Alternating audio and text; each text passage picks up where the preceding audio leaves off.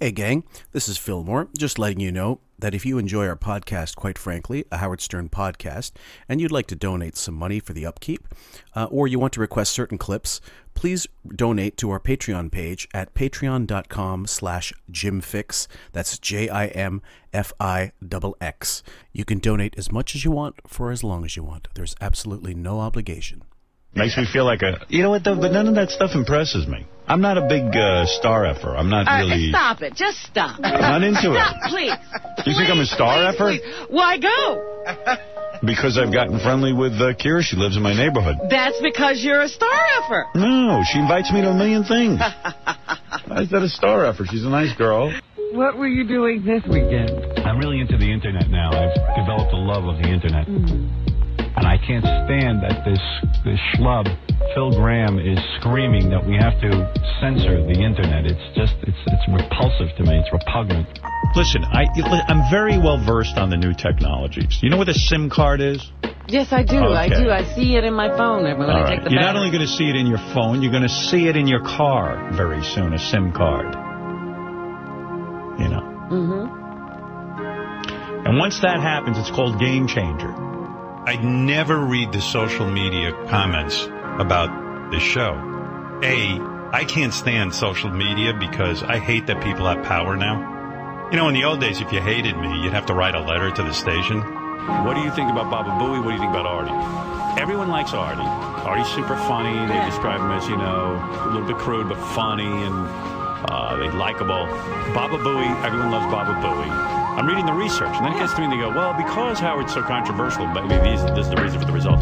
Like, 40% of the people kind of like me. The rest of them think I'm a fucking asshole. Really? Crude. Everybody loves disgusting. Artie. Oh, Artie, yeah. They love But are him. you sure they really know who me and Baba Booey are? I don't know. They like you. And the other thought I had was that if the FCC does kick us off the air, how would we reach these millions of people that listen to us? Will we just fade away? What if we have an announcement to make to them or we want to communicate with them? This would be a great contingency. So make it free, make it up there, and let the fans have fun. And I didn't have any moderators, nothing. I said, anyone can write what they want. Yeah, so now when you go on there, there's like thousands of posts of just like, and I don't even know who the people are. It's almost like people who hate the show more than people who like it. And it's like you get on there and it's like, Stern sucks. He's a homo. Robin's a pain in the ass. That's a horse face. Artie's a jack off. Kill Howard. Oh, well, what am I going to do? Anyway, the birthday bash is there for you for free. And not because I couldn't sell it to a network. Yes, many networks did want it, but I thought this But would who be would nice. even think that way? I don't know, and the thoughts are so rapid.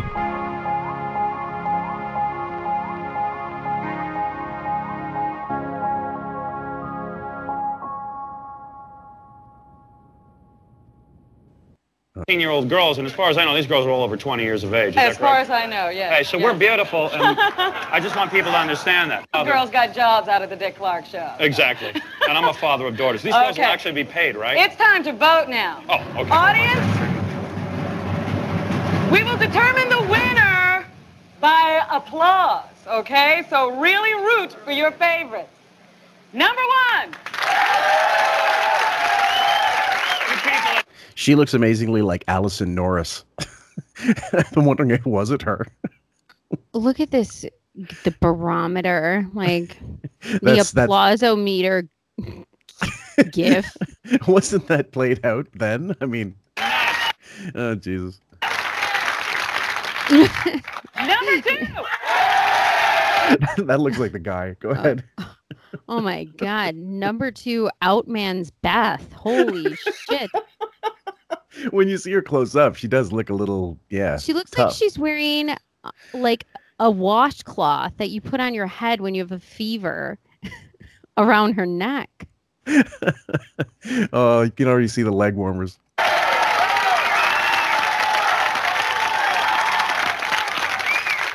Number three.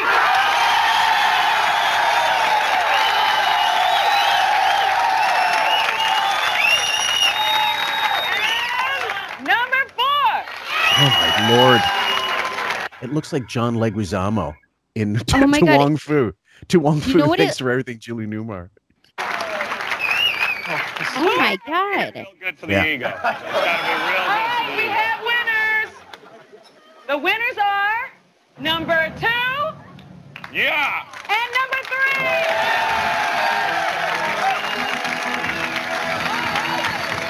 It looks like he wanted at least one tranny. Go ahead. That was predetermined because the girl was already clapping before Robin said it. The girl Yeah. on the side. So that Yeah. was a gaffe. And You look cut at that as well. this. Look at this. Sunglasses on, sunglasses off. Sunglasses on, sunglasses off. Like he's uncomfortable with his own eyeballs in his skull. Do you remember the?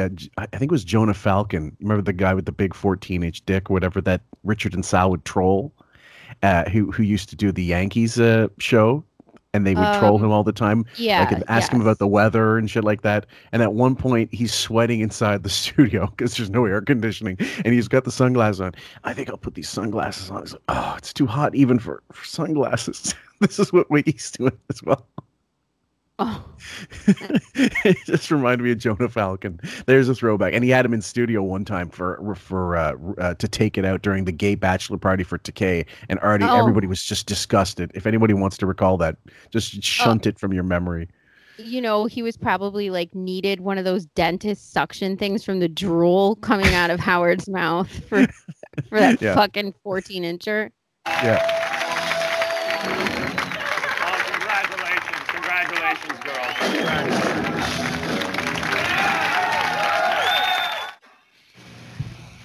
Wait, you know what, Fillmore? Yeah, go ahead. There's know a how picture you of just- Ellen. Very rare picture of Ellen, actually. You don't see her very often, do you? You hear her sometimes, but anyway, yeah, go ahead. Yeah, wow. You know how you posted that clip on our Facebook page of the old David Brenner and what was her name? Julie. I was thinking for the first name was Joan London, but it's not. It was on the Newmar? It was on the Good Morning New York. Yeah, and Regis Philbin replaced them. That's But right. during the clip, he adjusted his wig at the 7-minute mark, like pretty vigorously, where you actually saw his hair shift on his head. Yeah, and he says it's a So- weave. And he said, it's my weave. So he admitted that he has a hairpiece on that, which is incredible that you found that piece. And that would have I been mean- 1984. So that's that's probably the most recent where he's actually said it and not jokingly. Like he there was no joke. No one was laughing. He said, yeah, it's a hair weave. And then he shifts it. He moves it actively. Yes, he manipulates it in a way that it can be anything else but a wig. I mean, it's that obvious that it's a That's right. hairpiece. So now I'm looking at the way he's sweating, and I think I said this before, but if you're sweating because you're hot in a leather jacket, yeah, you're going to perspirate in some areas, but you see how he's sweating on and where it is dangling from his hair. That would only happen if you're wearing a wig. Mm-hmm. You And it just makes- watch where the perspiration is. So by the time he gets into Joey Ramone look, which is like mid-90s grunge, he's into plugs up until that time. And they're way like low tech compared to what they are now. Now what he's wearing is, the surgery has come a long way since then. But it looked also fake then. It definitely looked like hair plugs.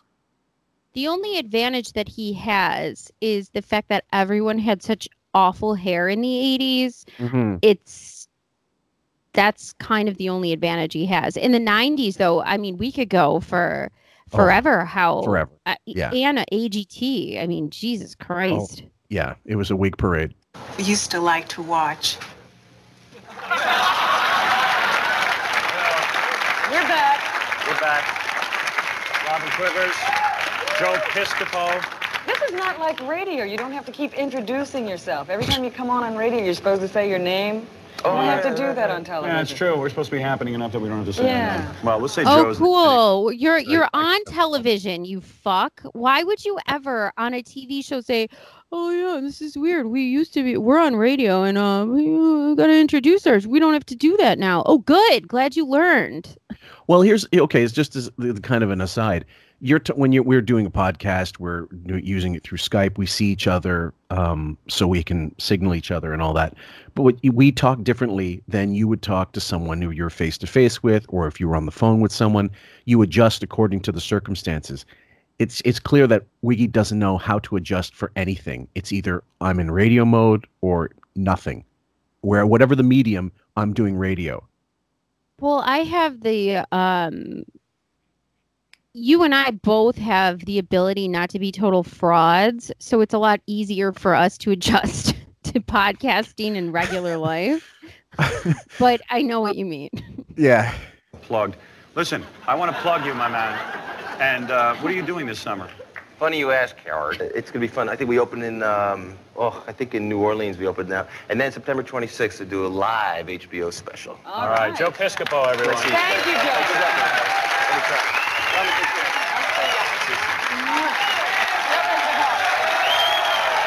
Howard checking out his ass as he left. Yeah, go ahead. Yeah, thanks, Joe. Thanks for coming on and not being Eddie Murphy. I shamed you for a good 10 minutes. Now get the fuck out of here. Will I open what is in there? King Tut? What is he opening in this fucking table? Honestly. Frigid air. It's gonna be like, are archaeologists gonna like come on set and start fucking opening this up with crowbars? I mean, what is happening? There's not a single piece of furniture that matches.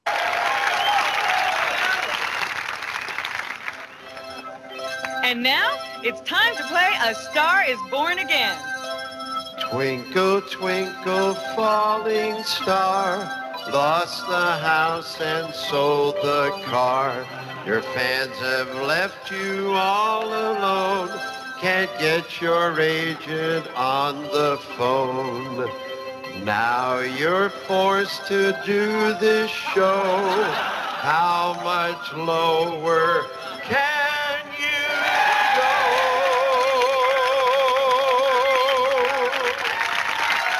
And now, the host of A Star is Born Again, Howard Stern. So, okay, this is something that they decided they were going to do as a bit, which actually is a little it's a little better approach than what they were doing, but he's still now it's a game show instead of a talk show, instead of a sketch show. What is and like what's it supposed to be? So he has no sense of himself. The show has no sense of itself. Sam. And notice his only way to feel like a star is to put down people. Yes, and the sunglasses got to come off yet again. We're not going to change costumes. You're a game show host now. You know what I mean? Like, yeah. The least you could do is take off the crop leather jacket and the shitty, sweaty wig, put on a new rug, and fucking put on something else. Yeah, look like, I don't know, fucking, what's his name on Monty Hall on, I mean, Let's Make a Deal or something. Spend $5 on the budget for the set? You got a box as your table. What do you want to bet he pocketed most of the money himself and just said, screw it. How much do you think, how cheap can we make the set and I can still take the rest? I mean, how much he's probably like, shit, I got to pay that parking attendant to be my stylist this week. Still a couple of years down the pike. Yeah. But you know for sure he was looking to short everybody as much as he could.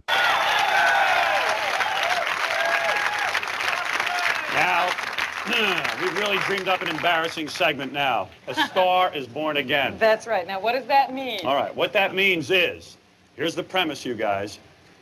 You see, we have 3 stars coming out. Billy. 3 former stars. 3 Their former stars stars. don't shine as brightly as they used to. Yeah, 3 guys. Oh, fuck you, Robin. I want to I want to put her head on a swivel and just...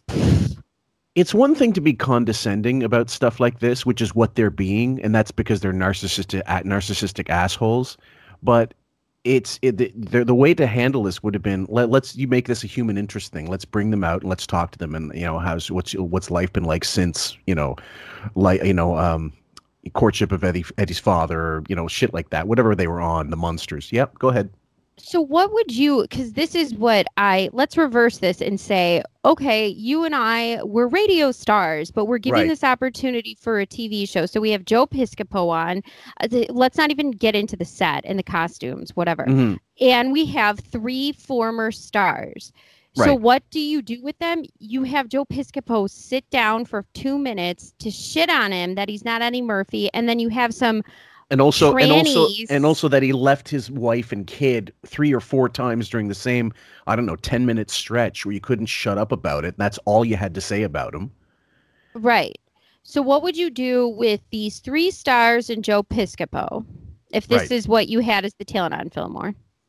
First of all, if I had those 3 people, those 3 guys coming in, I would be talking to them about their experiences on the shows. I'd be talking to them about their coworkers and like people like whoever they were. They were bigger stars on the show. Talk about them. Ask about them. Ask about the business. Ask about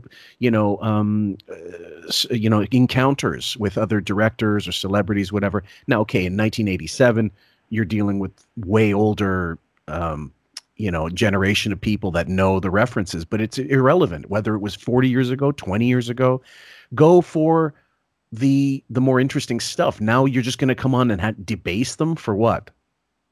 Right. So you would just do the low IQ thing and just point out, oh, they used to be really famous. Let's have a segment called A Star is Born Again and just point out that what everyone knows, the obvious, that they used to be famous, really famous. Oh, Right. that sounds like a good idea. Right. And Let's the point irony out is the that, most obvious thing and then not do could it be- anything with it. and the fact is they're on a not show. They're on a thing that's planning to be a show, but it doesn't even get aired. So they've debased themselves for nothing. I mean, they might have got bus fare. I don't know if that, but they'd be New York based people. So now Grandpa Al Lewis was on the show and he would be at the FCC rally, whatever the 1980s. I think 1987 he was on the show anyway. So it wasn't like a big stretch to get him on. Yeah, and that was depicted in Private Parts as well at the end. Yes, absolutely. On television right now, their careers are done. But you, the audience, has to guess who's worse off. Yeah. And look how stiff he is. He looks like he's being held up by like a fucking, like you know those things those guys use to move refrigerators. The shove the thing Right. up in his back. He's like right, on a like Silence of the Lambs. He looks like, when they bring him out with the fucking muzzle. Yeah, Anthony Hopkins. Senator, love your suit. Maybe we can resurrect their career. Yeah, and that's the whole idea of this. Our first guest is Billy from Father Knows Best. You might remember him. Take a look at this. Take a look at this. You'll remember. Now it's time for Now Billy it's Gray. time. Billy Gray. Okay. Billy, get out here, you maniac.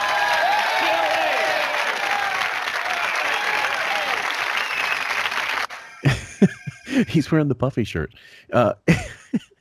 Sam's just got her mouth agape. Oh God! This is You one know where I what? really wish we could do like a split screen and you can watch it. In the future we may do that, but Sam's reactions are funny. Jake said to me, he goes, "That's my gay best friend." He goes, "Seriously, you guys need to do a show where they just have you and your reactions during this because it's hilarious." Yeah, it is. Let's talk country, Billy. How are you? Good to see you. We introduce all three. Are we going to introduce all three? All right, let's meet our next contestant. Oh, what else? What are you supposed to do? Just bring the other 2 in here and let's get the other 2 shitheads in. Are we going to bring him in? Who's coming in? What bit are we doing? Is Jerry Hall coming in? Who's not coming in? Who do I want on the show so I could talk about that and make you guys feel like shit? I'm sweating to death in this leather mummified fucking costume. Look at this costume. Yeah. I mean, you remember the Missy Elliott music video where she's dressed in a garbage bag in the 90s?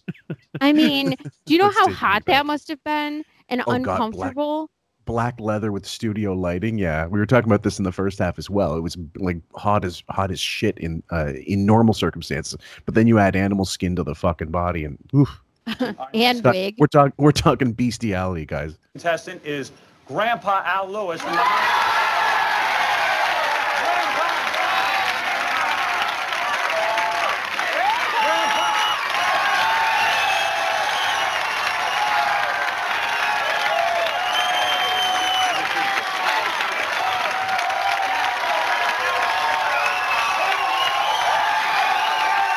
Okay, go ahead, Sam.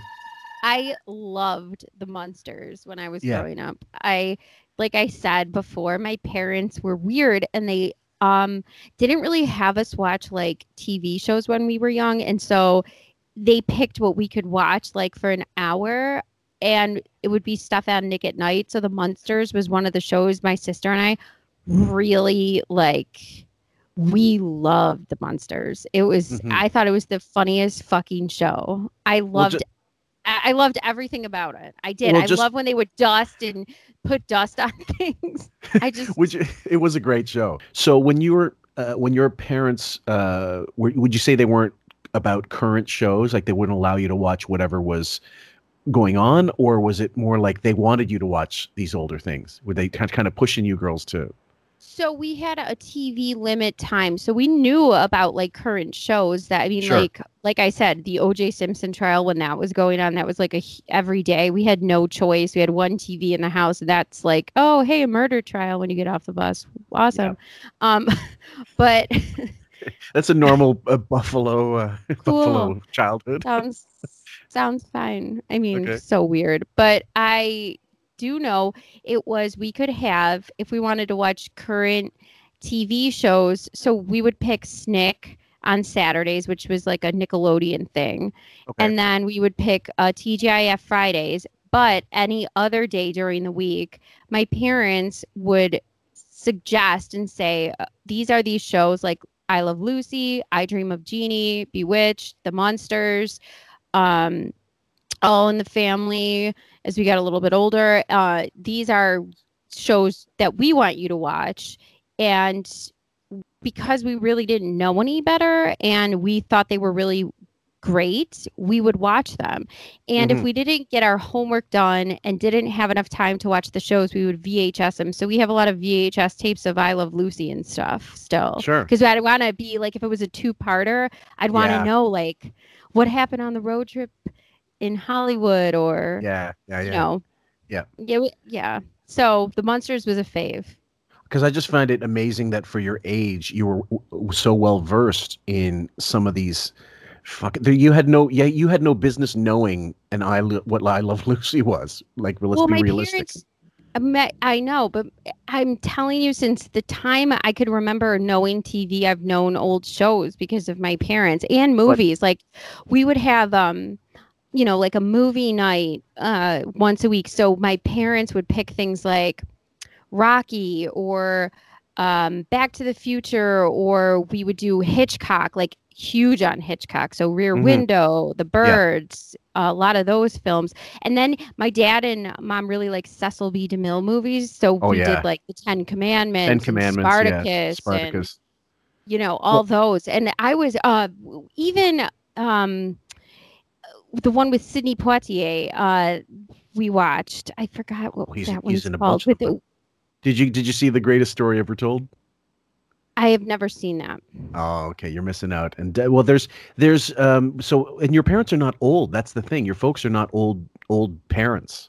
It's not like they were stuck in a time capsule and they just turned off TV after a certain point. Said, no, you're only watching Rhoda. You're only watching, Maude.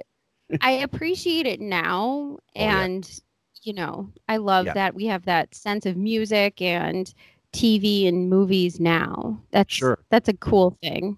Because I felt like when I went to high school, especially, that I was totally. I mean, people in my high school didn't even know who Billy Joel was. I mean, they were like, "Who let the dogs out?" And I was like, "What the fuck?" Well, it helps you. This is what I've tried to explain to I was trying to explain to some of my nieces and nephews. I go, whatever songs you hear now, and I'm sorry for this little diversion, guys, but we don't do this very often, so bear with us. If you listen to whatever modern music there is, they're most likely photocopies of original bands. And once you start getting into the roots of where the music comes from, you really start thinking a little less of the latest band, because you're like, well, this is not the roots. This is not original. It might be unique. It might be, but, and it doesn't mean it's bad. It's just, you can't compare, like, I don't know, Rival Sons to Zeppelin. I like Rival Sons, but they're no Zeppelin. You can't compare, any of these sort of like the Killers or any of these newer bands to bands that they were, influenced by.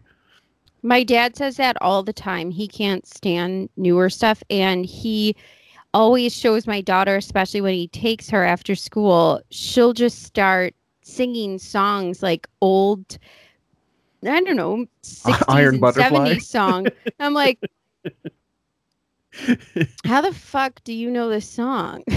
Yeah, well, it's you know what, it'll serve her in good stead because at the end of the day, she's just saving time looking back in the future when she's older. She's like, "Where is this?" She'll know all about it. She won't have to go. I know what's Three Dog Night. I don't know. So anyway, let's continue with Grandpa Al. Have a seat. What to say? I'm not accepting no apologies from the FCC. All right, sit down. And our third guest. Our third guest, you might remember him, Mason Reese from the, what did he do He again? did commercials. Little Mason Reese that did commercials. Remember when he was a child actor? Mortgage Ford. Here's Mason Reese. Get out here, you party Woohoo. Oh my God. He was totally probably molested in some Hollywood sideshow party for sure. Oh man, well, he was being. You think he was dumped into midget tossing? Oh my God. Louis B. Mayer probably threw a fucking orgy and had him just like a beach ball. Well, God, the stories of old Hollywood, like the debauchery, Me Too would be nothing compared to what it would have been like in the 50s or 40s, and you know. They were just cranking. I mean, if I'd say, guys, go do a Netflix documentary. I gotta recommend this one. Wait, hold on, Fillmore. Can you write down the time? Yeah.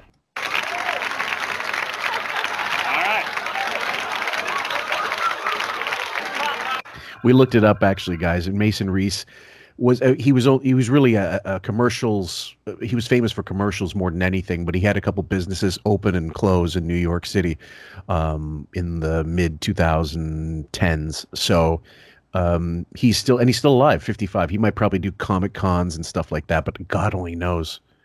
He has a YouTube channel. Yeah, we just checked it out, but we're not going to go any further than that. You're going to have to go into that wormhole yourselves. So, I will say, yeah, if you wanna look up how shitty Hollywood was to people, go ahead. Netflix documentary Bombshell: The Hedy Lamarr Story, fantastic. Oh, I got to check that one out for sure. Now,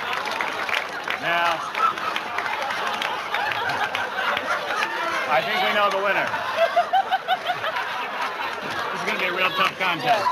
Let me tell you. Ew. I'm not going to ask Mason when the last time he had a woman was. Now, Mason, we're going to start with Billy first. Yes, Billy. Now, Billy, man, you've had a heck of a career since Father Knows Best. Now, his actual credits, by the way, we looked it up. Billy Gray's credits stop around 1980, and thankfully, his TV credits don't list this. So, but you know what, Filmer, you're right. This is so stupid. Like, and we said so obvious. Oh, you're not famous anymore. Who's the least famous? Let's embarrass these people, even though we're on an embarrassing show. Oh, right. No wonder why this bullshit didn't get picked up. Well, it's not likable, first of all. Like it's like a freak show or something. So, and the other thing is, guys, I'd say 2008, 2009, he had Hansy come in for the Biggest Loser contest, whatever. And then he had Pete Best, Brian Dunkelman, and I can't remember who the third person was judging, but either way, it was, Scott the Engineer. And I'm like, Pete Best probably made more millions off that fucking Beatles anthology than, you can imagine. So it's not like, and Brian Dunkelman, I'm sure he has some work somewhere going on, but like, so I don't know. Who not to say that this? Hold on. Not to say that I don't think you could get some entertainment value over child stars, ex-child stars, but there's a, I don't know, more compassionate way to do it. In fact, in a way that is more interesting. That's all. Like basically it's showing that in the 20 years since, he didn't learn anything. He's still going after this fucking angle because that's where his mind works. Let's make people feel like shit. Well, even if you're going to debase a child star, and that's the whole concept, you can't do it in a funny way. Right. Why even do it? That's the point. So my thing is who came up with this bit? Like, where did you think this was going to go? Hey guys, here's the suggestion. Yeah. We're going to have these 3 child stars who agreed to be on our program. What are we going to do with them? Let's just say they're not famous anymore and laugh. Yeah, I mean, we're not necessarily child stars. Okay, guys, we just lump them all in. We're talking about people that had some kind of a career, but then it, fizzled to nothingness. So, give us a break. But the idea of they're going to come on and then what? Basically prove to you that make you feel like you're a bigger star. That's basically what I'm getting from this. That's the only reason to have them on, is to make himself feel like he's hot shit. So like you said, why wouldn't you bring them each out individually and talk about the decline of their career, how that happened, maybe get some dirt? Yeah. No, we're just going to do this dumb shit freak show. I mean, I can go to a fair and get a better show when you pay a goddamn quarter and they say, look at the smallest horse or the smallest woman. I'm not even joking. Well, forget about this. What about Piscopo? He has Piscopo on, but he doesn't ask him about SNL. What was it like there, in the trenches? Because SNL was kind of in the shitter. That was the lean time. The 80s were not a good time for SNL, just much like most of the years of SNL. Yeah, exactly. And so, no, it's this one note like kind of approach, and you when you see it, you go, I don't know how this guy, I can't remember who was in our Facebook group, said, watching the earlier stuff especially, I don't know how he managed to have a career, Howard. I don't understand how people didn't say this guy's stupid and annoying. I'm like, well, the country got dumber and more vulgar just in time for him to rise with this shit. I feel like I have a lot of friends who listen to our podcast, and watch now these clips with Howard and the TV stuff when I say that, and they all say, how did this person become famous? I don't get it. I'm like, I don't get it. Standards were far lower for the bar to be set. And I said to someone else, he smartly aligned himself with Dice and Kinnison and then the rock and roll kind of thing, even though he was about as rock and roll as fucking bread. And he just sort of attached himself to the right things at the right time and then discarded them and went with something else. Yeah. You also have to take into account, and I do remember having this conversation with Jake, like, how would you even approach this as a TV show? And I said, you don't even understand, like, the 70s TV, like, okay, at least there were some good plot lines. But in the 80s, they went for this thing where it was like gimmicks, like cute kids were a thing. Like, let's just they even had, they were talking about on Jim and Sam, and I remember this, they would have toys out and they would make the toy and then they would build a TV show around a toy for kids to buy, like Teenage Mutant Ninja Turtles or Power Rangers or whatever the fuck it was. So the 80s was a bad time for TV. I mean, awful. I don't know that I'd go that far. There were some good things, there were but some I'm really saying good stuff, but there was a lot of shit thrown against the wall during this time where it was we're just gonna have a premise of cutesy kids and see where it goes. And I mean, it was weird. I always hated that angle because it worked so well for those execs in the 70s with certain shows like the Partridge Family or whatever. I mean, it was a gimmick. You're right. But anyway, so what would someone else do with these guys? He would make them interesting. Johnny Carson had the fucking chip lady in. Remember that? And my God. I love that clip. I rewatch that clip, I think, once a year. I'm not even joking you. Oh, easily. Yeah. Because the stuff holds up. It's just, I'm saying, man, there's a reason why this stuff never made it to air, and I'm still amazed it's on YouTube and I think it's just the curiosity factor that people watch this horrible stuff now. I mean, we'll do it to hate listening, hate watching, as the case may be. Let's continue. What have you done? You were addicted to drugs. That was the thing. The whole drug incident was what happened? No. I wasn't addicted to drugs. The law is wrong about drugs. Let's face it. They tried to have prohibition on alcohol. It didn't work. Yeah. They're trying to have prohibition on all these other drugs. It's not going to work now either. All it does is make the guys who are criminals make more money. So my theory is that the criminals and the politicians are in league. Yeah. And so that they can keep the money up. If they legalize it, nobody makes any money. Then you can spend the money they're now spending. Thank God we finally have a candidate besides Gary Hart we can all believe in. On a platform. There's a platform. I love it. Now, well, what happened? I know that, like, after You Father got Knows busted. Best. Every once in a Busted. I while. found some seeds and stems in my car. Seeds and stems. That's all I found. He smoked it all. Debris, I it was see called. some seeds and stems. Who found it? The cops just pulled you Cops over? just pulled me over, smelt... Did they recognize that it was you? I don't think so. No. They didn't know. So they pull you over, check your license. They see that you got some seeds and stems, and they threw you in jail, right? They did, in fact. And did you get convicted? Yes, 1 to 10. Oh, Really? no How kidding. long did you do? 60, let's see. No, 60 years, my God, that's an outrage. So, and this was common back then, guys, getting busted for pot. Jesus Christ. Loads of people. I'm pretty sure Abby Hoffman. No, was it Abby Hoffman? I can't remember, but pot was such a huge offense way back when. Pot, so when pot back in the day, I think it was Hendrix got busted in Toronto for pot. International arrests were kind of big back in the day. Also Paul McCartney in Japan, maybe in Tokyo in the 70s, for having a illegal substance. It was kind of normal to get in trouble for pot way back when. It's kind of funny now that it's so legal I don't know what states it's legal, but in Canada it's perfectly legal. And It'd be legal everywhere. If everyone smoked pot over everything else, everyone would be a lot fucking happier. yeah, or edibles, whatever. I agree completely. I'm not even, and I've never was a pot person. I'm still not a fucking drug person at all. But I have a feeling, I would enjoy edibles if they were legal. Anyway, let's continue. Great. No, that's Shout- a pretty okay. hard luck That's a story. hard luck story. But yeah. look at Grandpa Al Lewis and look at that face. I don't think there's too many Othello roles there. He looks like what Howard's going to look like in just another couple years if he lets his baldness shine. They could be family. I love that Grandpa Al, though. Like, really, with all the makeup and the Munsters, he looks the same. Yeah. Grandpa Al Lewis looks exactly like what Howard's going to look like in, I don't know, what he would look like if he let his hair go gray and stuff. But I love the fact that he's looking at, when Howard's like criticizing him, he's like, in his mind, he's going, look at you, you fuck.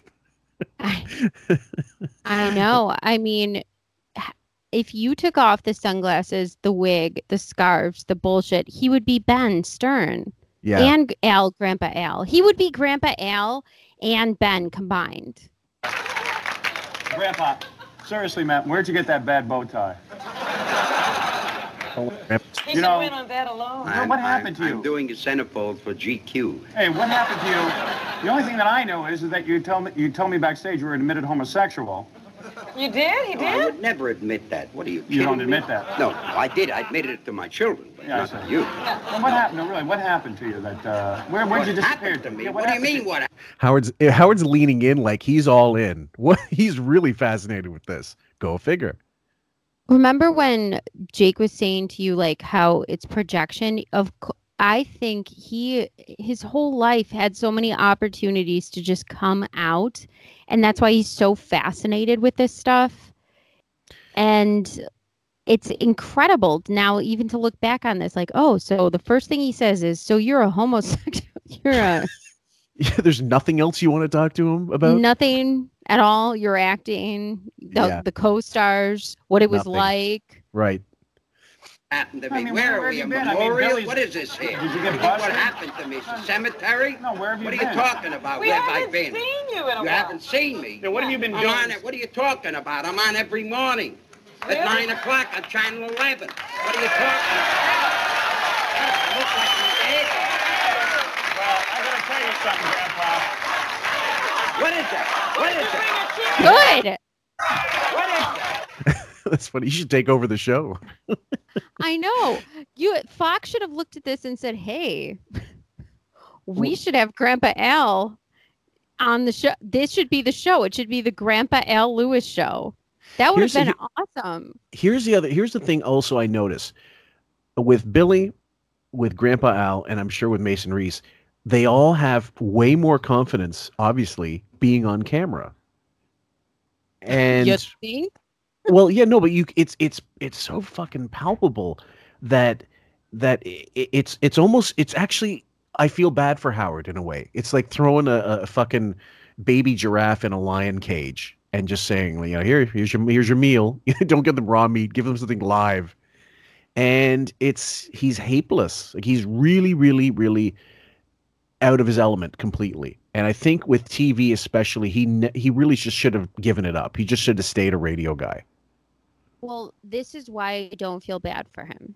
Okay. Is because he kept trying, and he knew from TV appearances, from guest spots, he knew he shouldn't be on television. I mean, it's just so obvious that he's not comfortable with it.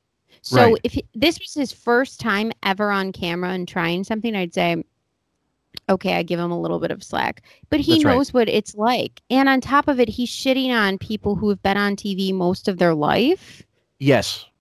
And I mean, what's the real embarrassment? Okay, like Billy talking about his arrest and doing whatever 3 years equivalent in jail for pot possession or whatever. That's embarrassing. I mean, yeah, I guess, but not really. It's not like he committed some major crime. It's just he was overcharged for he was given a stiff sentence for what was normal back then. But the idea that like these, I'm just flabbergasted.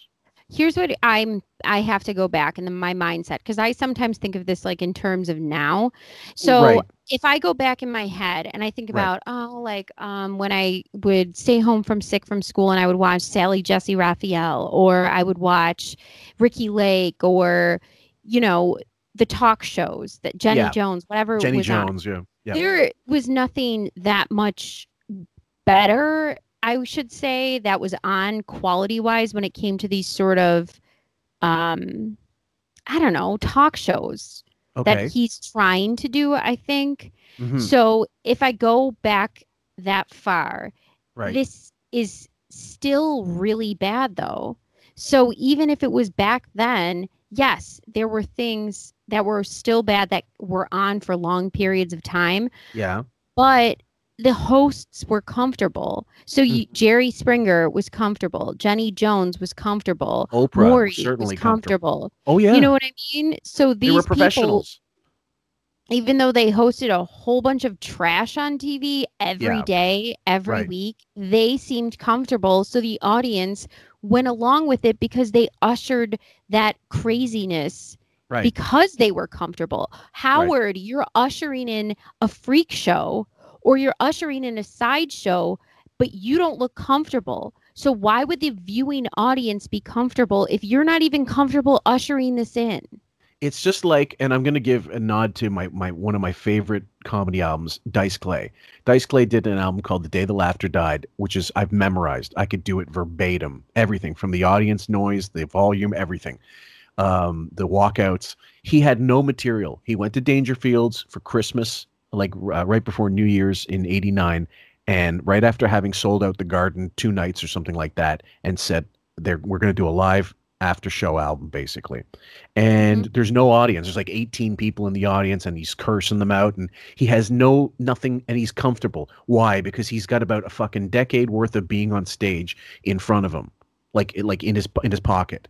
So Wiggy, at this point, he's too concerned with what he looks like, even though he knows he looks like shit. So instead of just going with the idea of, okay, I know I look like shit, but here I am. I'm on TV. Now let's get this done. Because he has zero confidence in himself. And this is the other thing. He's an idiot. He has these people on, and he's going down one avenue, and they're like, he can't banter. As this guy in our Facebook group, Nelson, says, he's spot on. He never learned the art of conversation, because he's never cared about what the other person has to say. He just wants his own shit out, confirm yes or no, and then move on. He's never listening, and he always answers questions that aren't open-ended, that they require just a yes or no answer.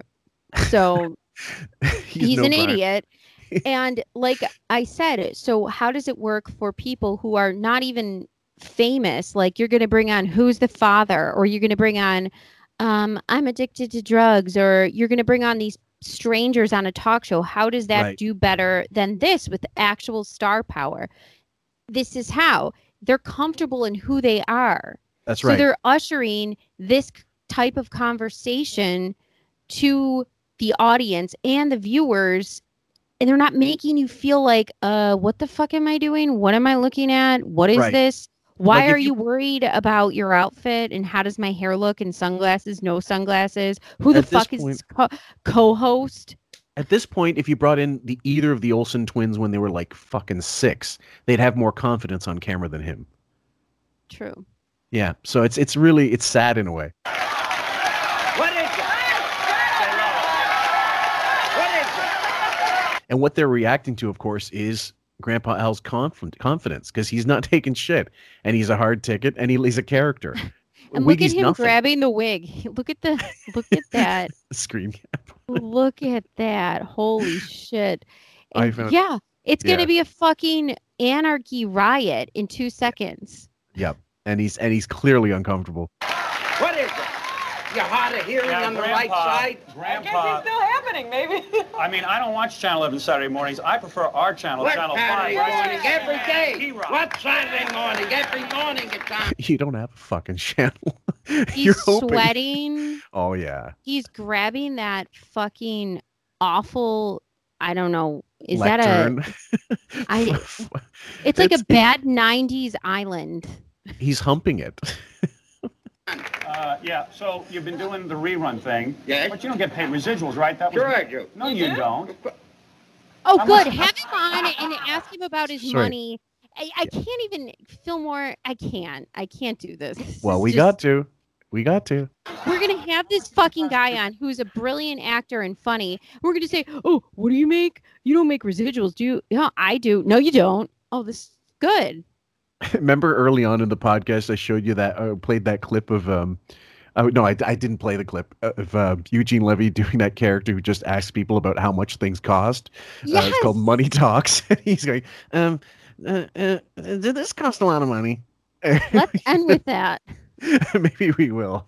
He goes, how much money does that magazine make? Yeah, for residuals. Residuals? Yeah, really.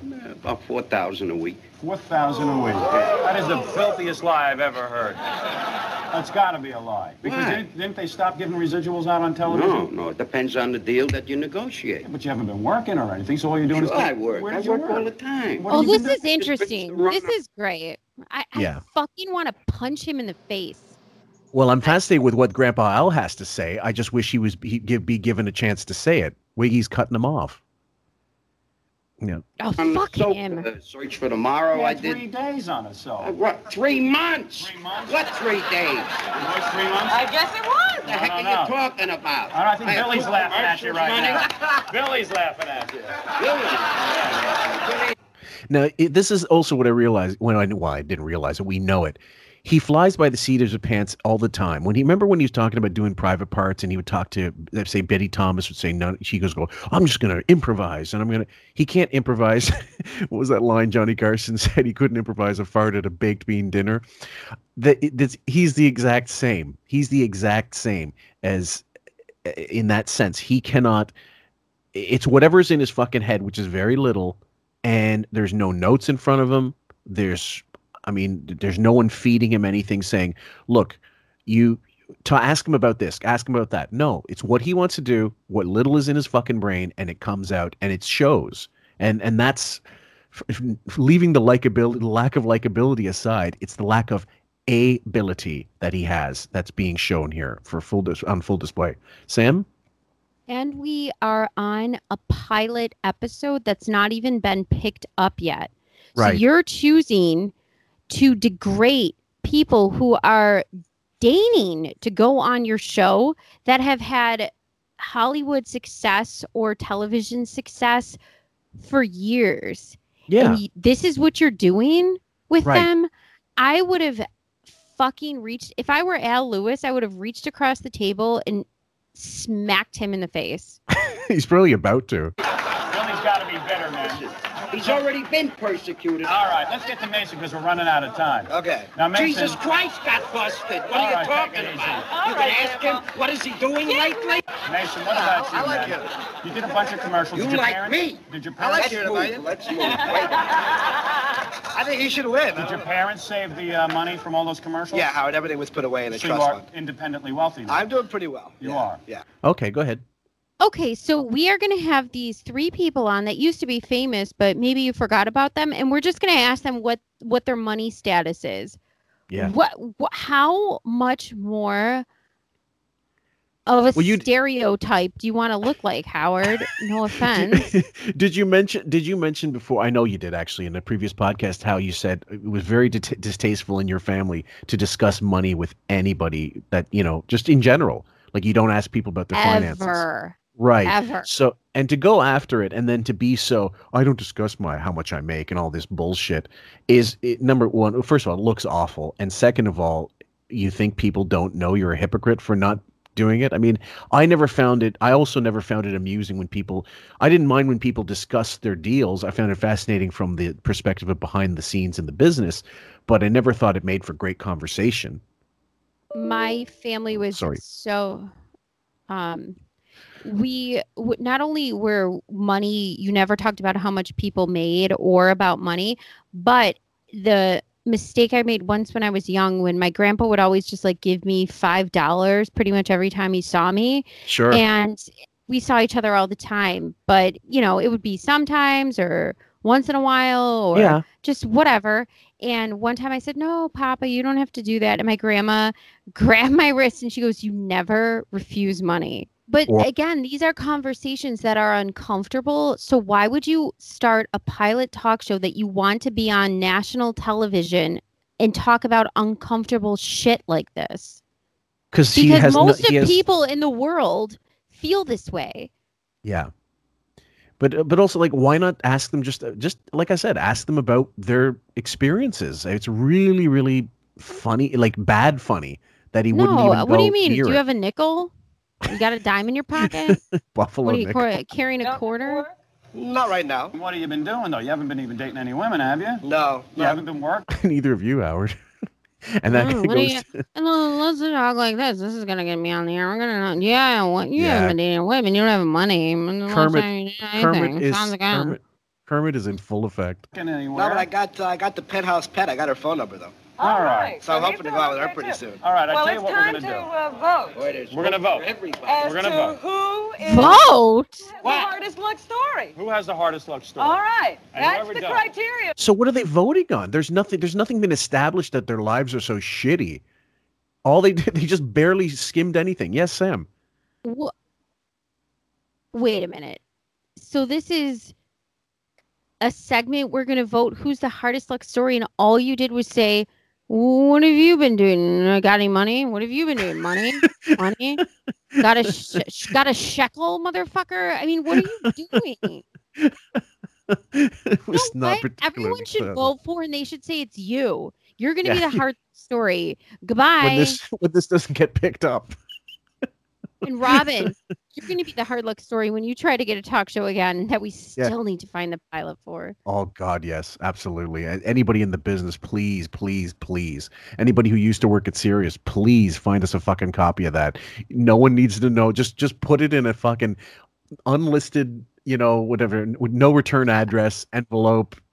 Please do. All I can promise you is if you mail us these pilots or DM us Robin's pilots, we will do it justice. We'll make it. Yeah, we'll make it. Yeah, we'll make it swing. Folks. Yeah. All right. Billy.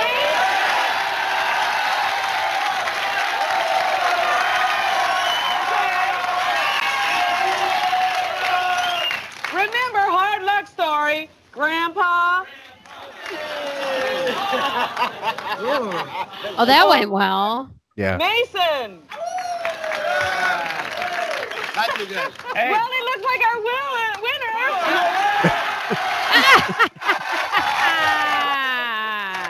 Looks like our winner is Billy Gray. God bless you, Grandpa. You read our minds.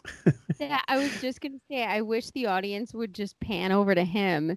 And they did. Oh, that's fantastic. It's like a freak show when you hit the bell, like when you hit the hammer on the thing and it goes up really high. Yeah. That's. Mm-hmm.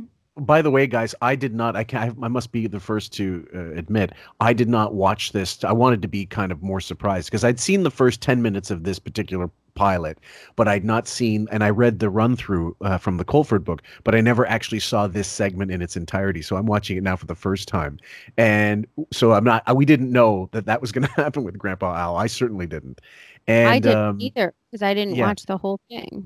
And he really should have been given his own fucking game show, Grandpa Al. He should have been something. He's fantastic. Really, really good.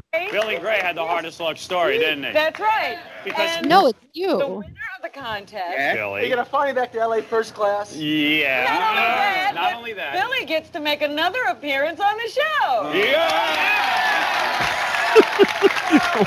Which never happens. Go ahead, yeah. Oh my God. Billy gets to make another appearance on the first show. This is like Billy Madison. Billy passed the 3rd grade. Oh, what a wonderful day.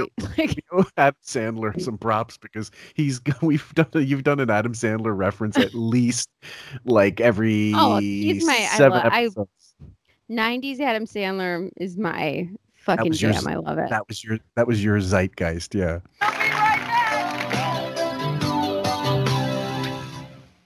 It's a preschool circle time song. Holy shit. Everybody, twinkle, twinkle, little star, or let's do knock, knock, peek in, open the door and widen. What is your name? Howard Stern. Howard. We have another guest coming up. Good. Now, this guest was supposed to be, someone who would just knock your socks off. Right. A real bombshell. Beautiful. Somebody who was slinky and sexy. Orlando Bloom. What if it was just fucking Orlando Bloom on a paddleboard? Full fucking half a heart on. They fucking guess what?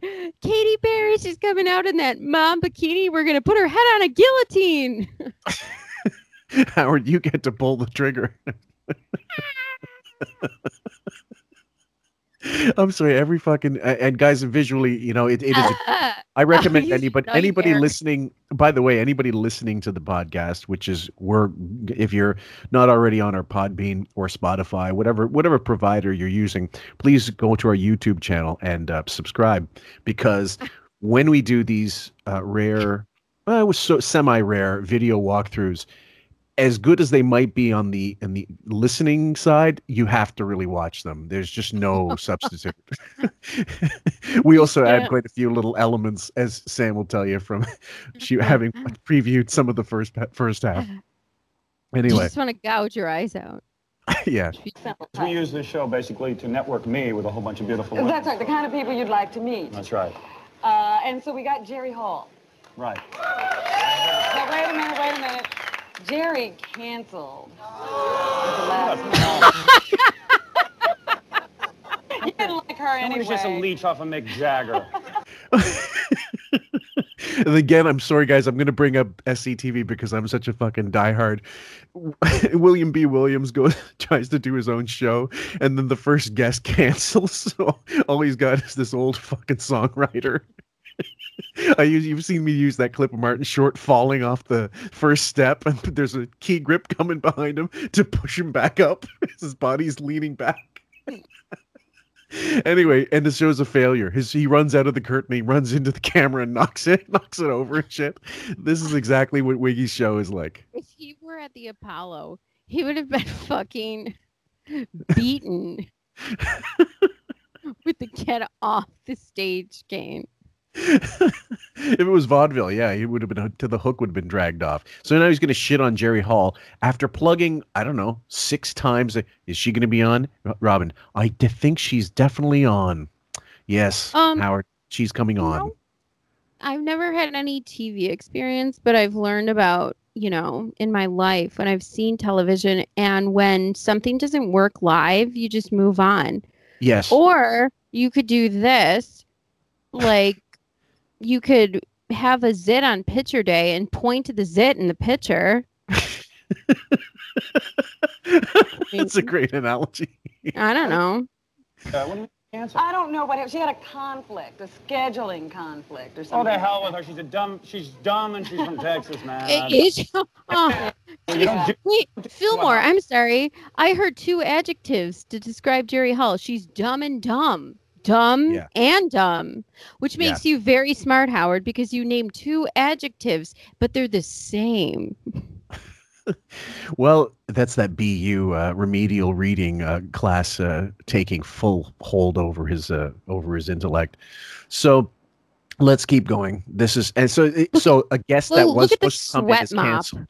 Oh God, yeah. But this is the other thing. We just talked about it. So she didn't come in, and so you decide to film anyway. You have no plan B. Plan B is to just shit on her. I think the plan was to properly sweat the rug on his head correctly, so after this is over, the janitor can come by, put it on his mop, and properly clean up that stage. I smell a Photoshop. Stern, you don't cancel because you get paid back. Well, then I'm glad she's not here. You didn't want to meet her anyway. So we have another You can't guest. do that to me. All right. What is this, a death? Who is just as wonderful, just as talented, and just as clever, and she's going to be a mystery guest. You don't know who it is, All right. so we need to blindfold you. Super. And put those, thank you. And, Go ahead, Sam. You wanted to say. So, but you just get paid. What is this, like a dentist appointment when you cancel, but if you cancel the day of, you don't get paid? I mean, that's important. Well, I like the idea. Jerry Hall's coming in. She's not coming in. We have a replacement. Okay. So why announce that she's coming in and then she cancels in the middle of or whatever the fucking thing? Or is that the whole gig? Is that the joke? We're going to say she's coming in, but she doesn't, and we have a mystery guest? Is that the hook? I'm a loser, so so are the Fox execs who had to sit through this. Oh, thanks, Jackie. And Patty Duke Aston. All right. all right, put your blindfold on. All right, you can't see, can you? No, just a little bit. oh my God. Look at that muffin top. I swear to God, that is like broccoli gone bad in your refrigerator. Look at this. The queen of the similes strikes again. Let's see if we can get a little further along, get a better shot of it. And our mystery guest. Oh. Why is there someone going in the frame? Is that Roxy coming from the bathroom? Why is that? I mean, why is so Babaloo? Like, what is going on? Yeah. Well, again, 2 cameras, maybe 2 cameras tops. One of them situated somewhere and it shouldn't be. And of course, shitty editing and shitty direction and shitty fucking everything. Yeah. The mystery guest is Cindy Evans, a celebrated newspaper columnist and one of Howard's harshest critics.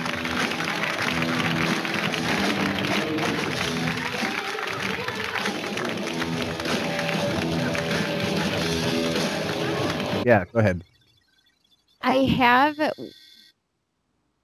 when I'm looking at this and she's coming into the set, you know, when you read those I Spy books and it's just like a bunch of shit and you have to spy the thing, like Where's Waldo? And it's just like things everywhere. The I Spy books, like I'm watching her walk in, or the Magic Eye books where you have to cross your eyes and then uncross them to see the image. Yes. The hidden, the 3D pictures or whatever. I swear to Christ, when she was walking out, I go, "Oh my God, am I looking at a Magic Eye book or what's going on?" Well, and check out the shadows they're leaving, like in the background there. Like the lighting is, they got 6 lights or whatever, like 4 lights, and then that's all you're getting. I mean, you can tell it's low budget. I get it, guys.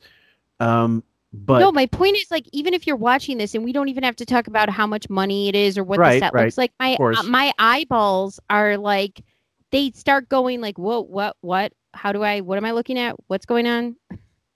Well, no, but the thing is, the money is irrelevant if you look like you know what you're doing, and at no point does he ever know like he knows what he's doing. And that's, I think, ultimately the takeaway from this. So the execs will be going, we're going to leave this guy in charge of a show. I mean, imagine what he smells like right now when she walks up to him. He's sweating. He has a fucking sweaty rug on his head. He's wearing leather. He's disgusting. He must smell like locks and fucking... He needs some mambo. All right, now disguise your voice, Mr. I do Guest. smell a lot of... Smell vagina. Get me out of here. Oh my lord, this is A-list as you get. He would recognize that immediately. Would you recognize my voice if I spoke to you like this?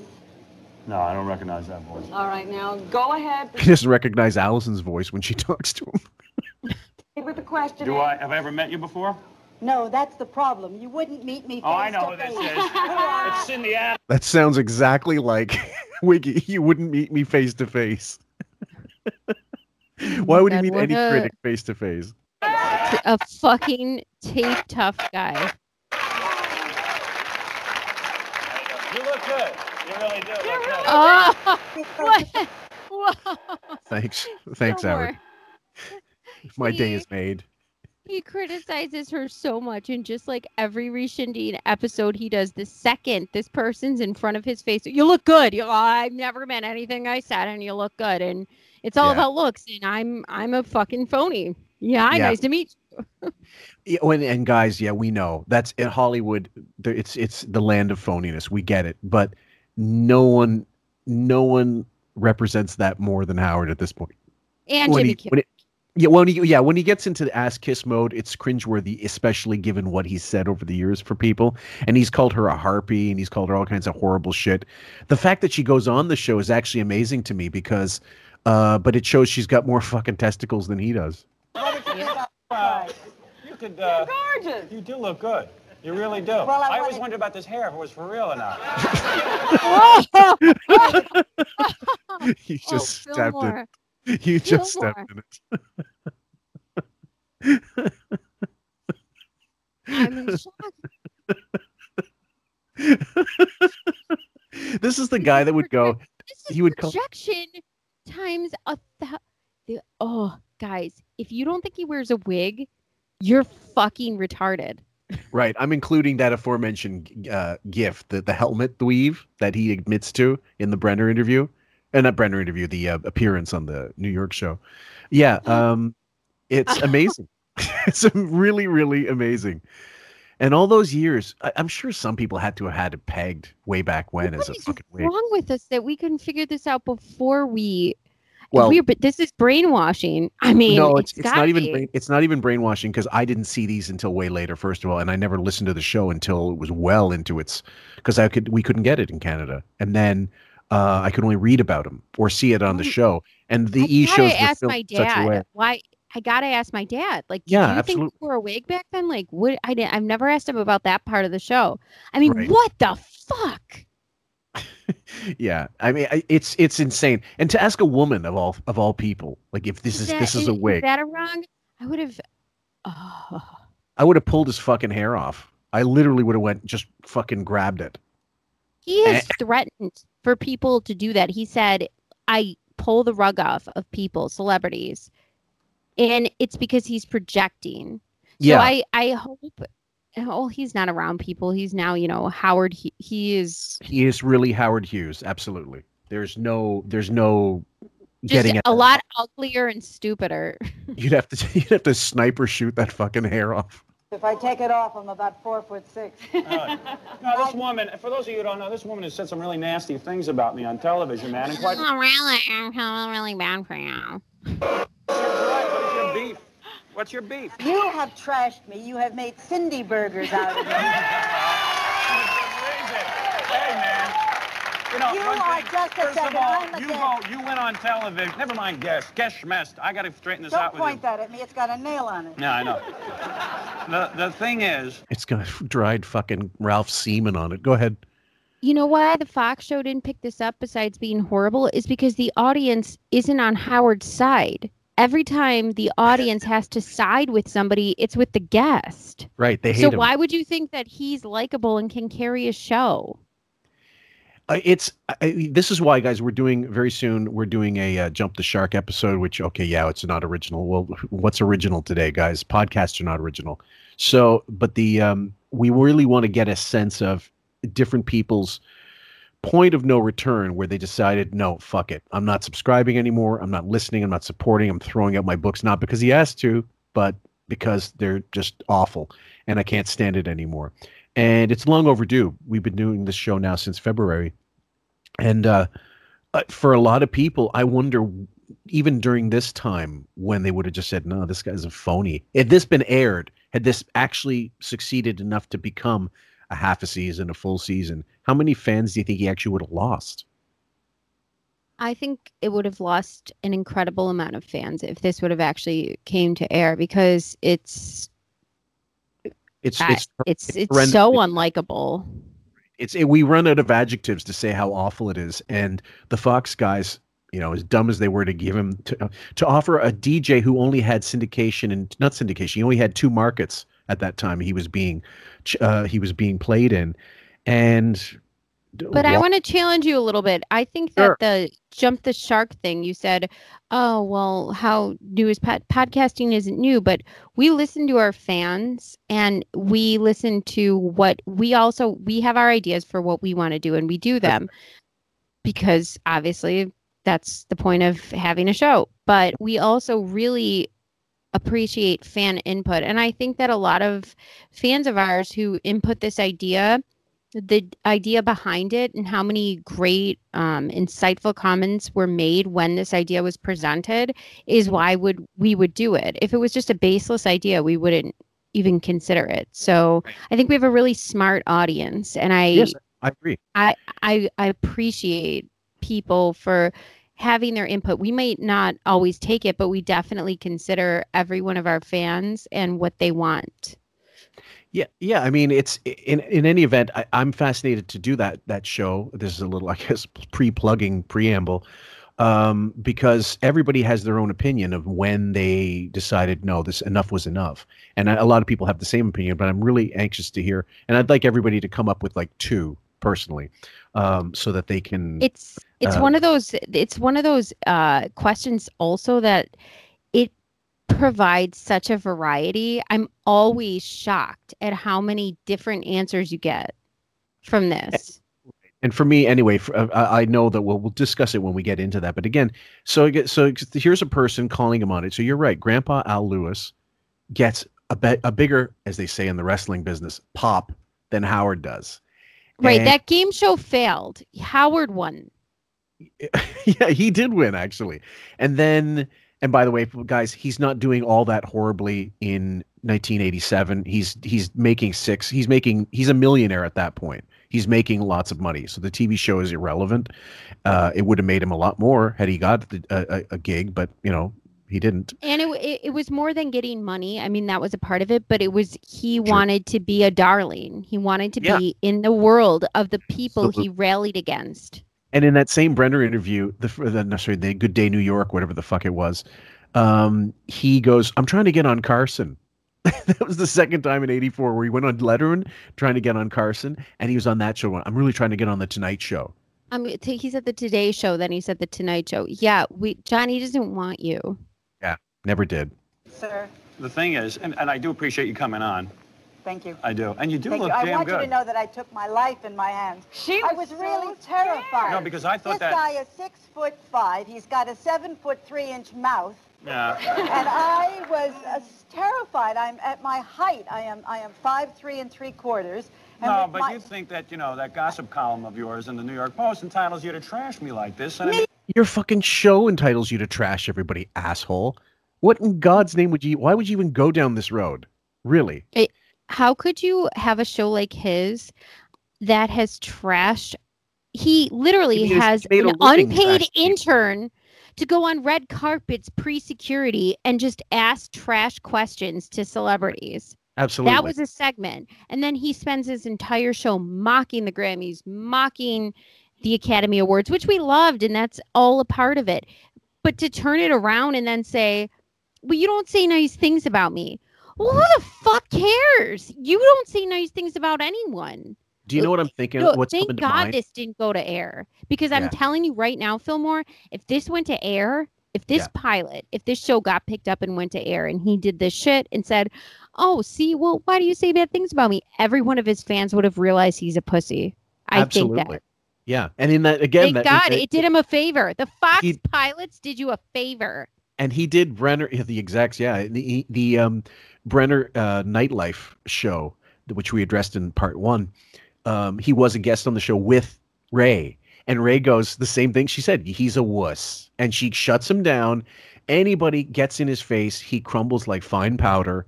And that's not what you want in a host. That's not what you want in a fucking radio, whatever, DJ, whatever the fuck. Yes, you know, this is bullshit and that's bullshit, but you don't want to ever think you're listening to someone who has no backbone whatsoever. And whenever he's confronted, he retreats like the little pussy he is.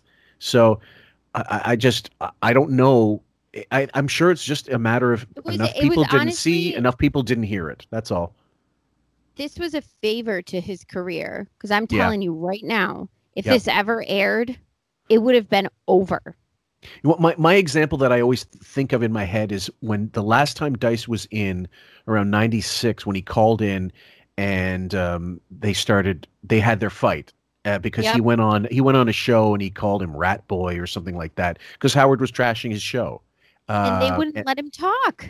They potted him down and they out-volumed him is all they did. And the only reason they did that is because he could not win one-on-one with Dice. No one could. Nobody could. Like they go, Jackie won. No. Listen to it very carefully. And I love Jackie. Don't get me wrong, but it's like mice fighting men. It really, really is horrible. Trash, you have control when you're in front of your microphone, and you were afraid that you wouldn't have control if a nice, sweet, gentle, loving soul such as myself. No wonder her husband was falling asleep at the Friars Club. He can't take it anymore. That was only because you were on, sweetheart. Well, let me tell you, I want to speak to him. I really just wanted to ask him nice, pleasant questions. Yeah. The truth is, I think you're semi-talented. Let me tell you something. That's something Bill Murray used to say. Bill Murray used to say to people to piss them off. You go, average talent. Oh, fuck. Anyway, let's keep going. Middle of the road. Satisfy you totally. I don't know, but I could. Well, let me... That's like right in the gutter. Just staying in the fucking gutter. I could satisfy you. I'm a gigantic mess. I'm a tall, gigantic, insecure mess. I can satisfy you. Your penis probably is not even a fishing hook in front, like could be put on a fishing line in front of a woman. Get the fuck out of here. As long as Joe Piscopo's behind her, he might be able to achieve liftoff. But I wanted to ask how you, about let's see some nice things in your column about Yeah, me I was every gonna once say, in a now that while. you've done Let's see some nice things for your column. why wouldn't you speak to me? I was very nice. Sometimes I get like overexposure, you know what I mean? Well, I remember. No, it's not that. Just because you're a coward and a pussy. That's the only reason you wouldn't confront someone that confronts you. He always backs. I'm backing down right now, Robin. You're black, and nobody can really say things to black people, or they'll seem racist. So can you stick up for me? Do you see Robin, that? let's defer to you. Okay, no, also here's the dynamic, guys. The video doesn't show it as well, but because that's what they fucking filmed. Ed McMahon, if Robin's the Ed McMahon, she should be on the other side of Cindy Adams. And because, first of all, it looks horrible when you're looking away from the person you're supposed to interview. It just looks technically bad. Second of all, it's showing, you're right, how insecure he is. I'm going to look away. I'm going to look at that. I need strength. So I'm going to look over to Robin, see if she can shore up my non-existent arguments against this. She's going to shore it up because you're a woman, she's a woman, but she's a woman of color. So if you say anything, you're going to appear racist. Exactly. Yeah. But I also need backup. The time she was doing this, it was all because of some problem. You know, I was they having a only want to problem. talk Why about don't you when we call me have when something good is problems. going on, like when I sign up to deal with the I five have symbol. nothing against your language or any You're of the a things. muckraker, a muckraker, a muckraker. So no different than the Dice thing. He's got to shout her down. He doesn't have an argument. He doesn't have a point of view. He's the muckraker. She publishes things he said about people during his show. She doesn't publish or scandalize anything that he says. Yeah. She doesn't write in her columns anything scandalous about his life in a way that's untrue or say anything, that's heightened. She's just publishing what he says about people, and then that makes a scandal. Right. So then he says, oh, you're writing horrible things and muckraking. That's the opposite. He's doing that to her during this time period because he doesn't like that she's actually publishing his verbal words. Mm-hmm. Yeah. Like, what was the one where they went, well, it was the Alan Rescinding, it was Lena Dunham. That was the big one where he goes, Perez kind of threw me under the bus. Yeah, by quoting you. How's that throwing you under the bus, stupid? This is exactly the same thing. Yeah. That's it. Let me tell you something. Wait a second. I'm going to tell you something. All those old dudes at the Friars Club get beautiful mentions in Cindy's column, but a young guy up and coming who appeals to the people, I can't get a nice word in the damn column. What would you like me to do? I get some nice stuff. I didn't hold it. I have something to say, too. I didn't see an announcement of your daughter's birth in Cindy's column. I can't even.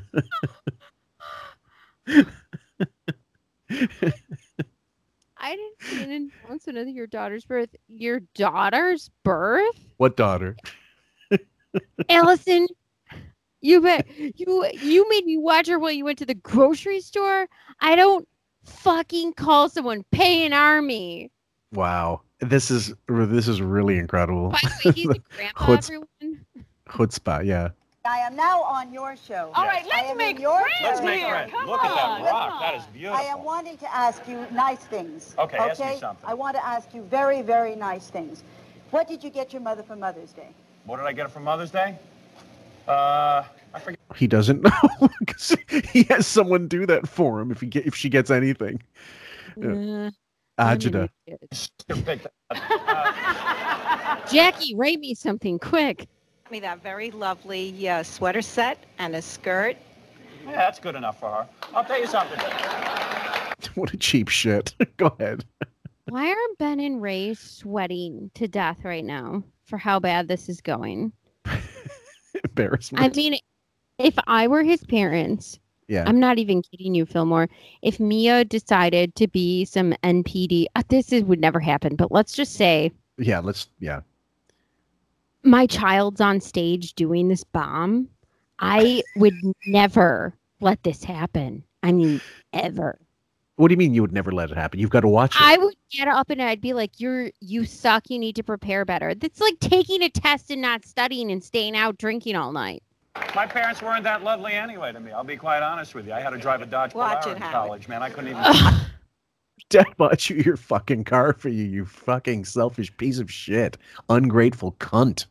Do you know how many people can relate to that? I mean, seriously, talk about privilege. Since then, by the way, fuckers, he's not woke. No, God. I hate fake woke. What's that? I hate fake woke. And this person is the epitome of fake woke. I hate everything about this. Let me take you back and satisfy you.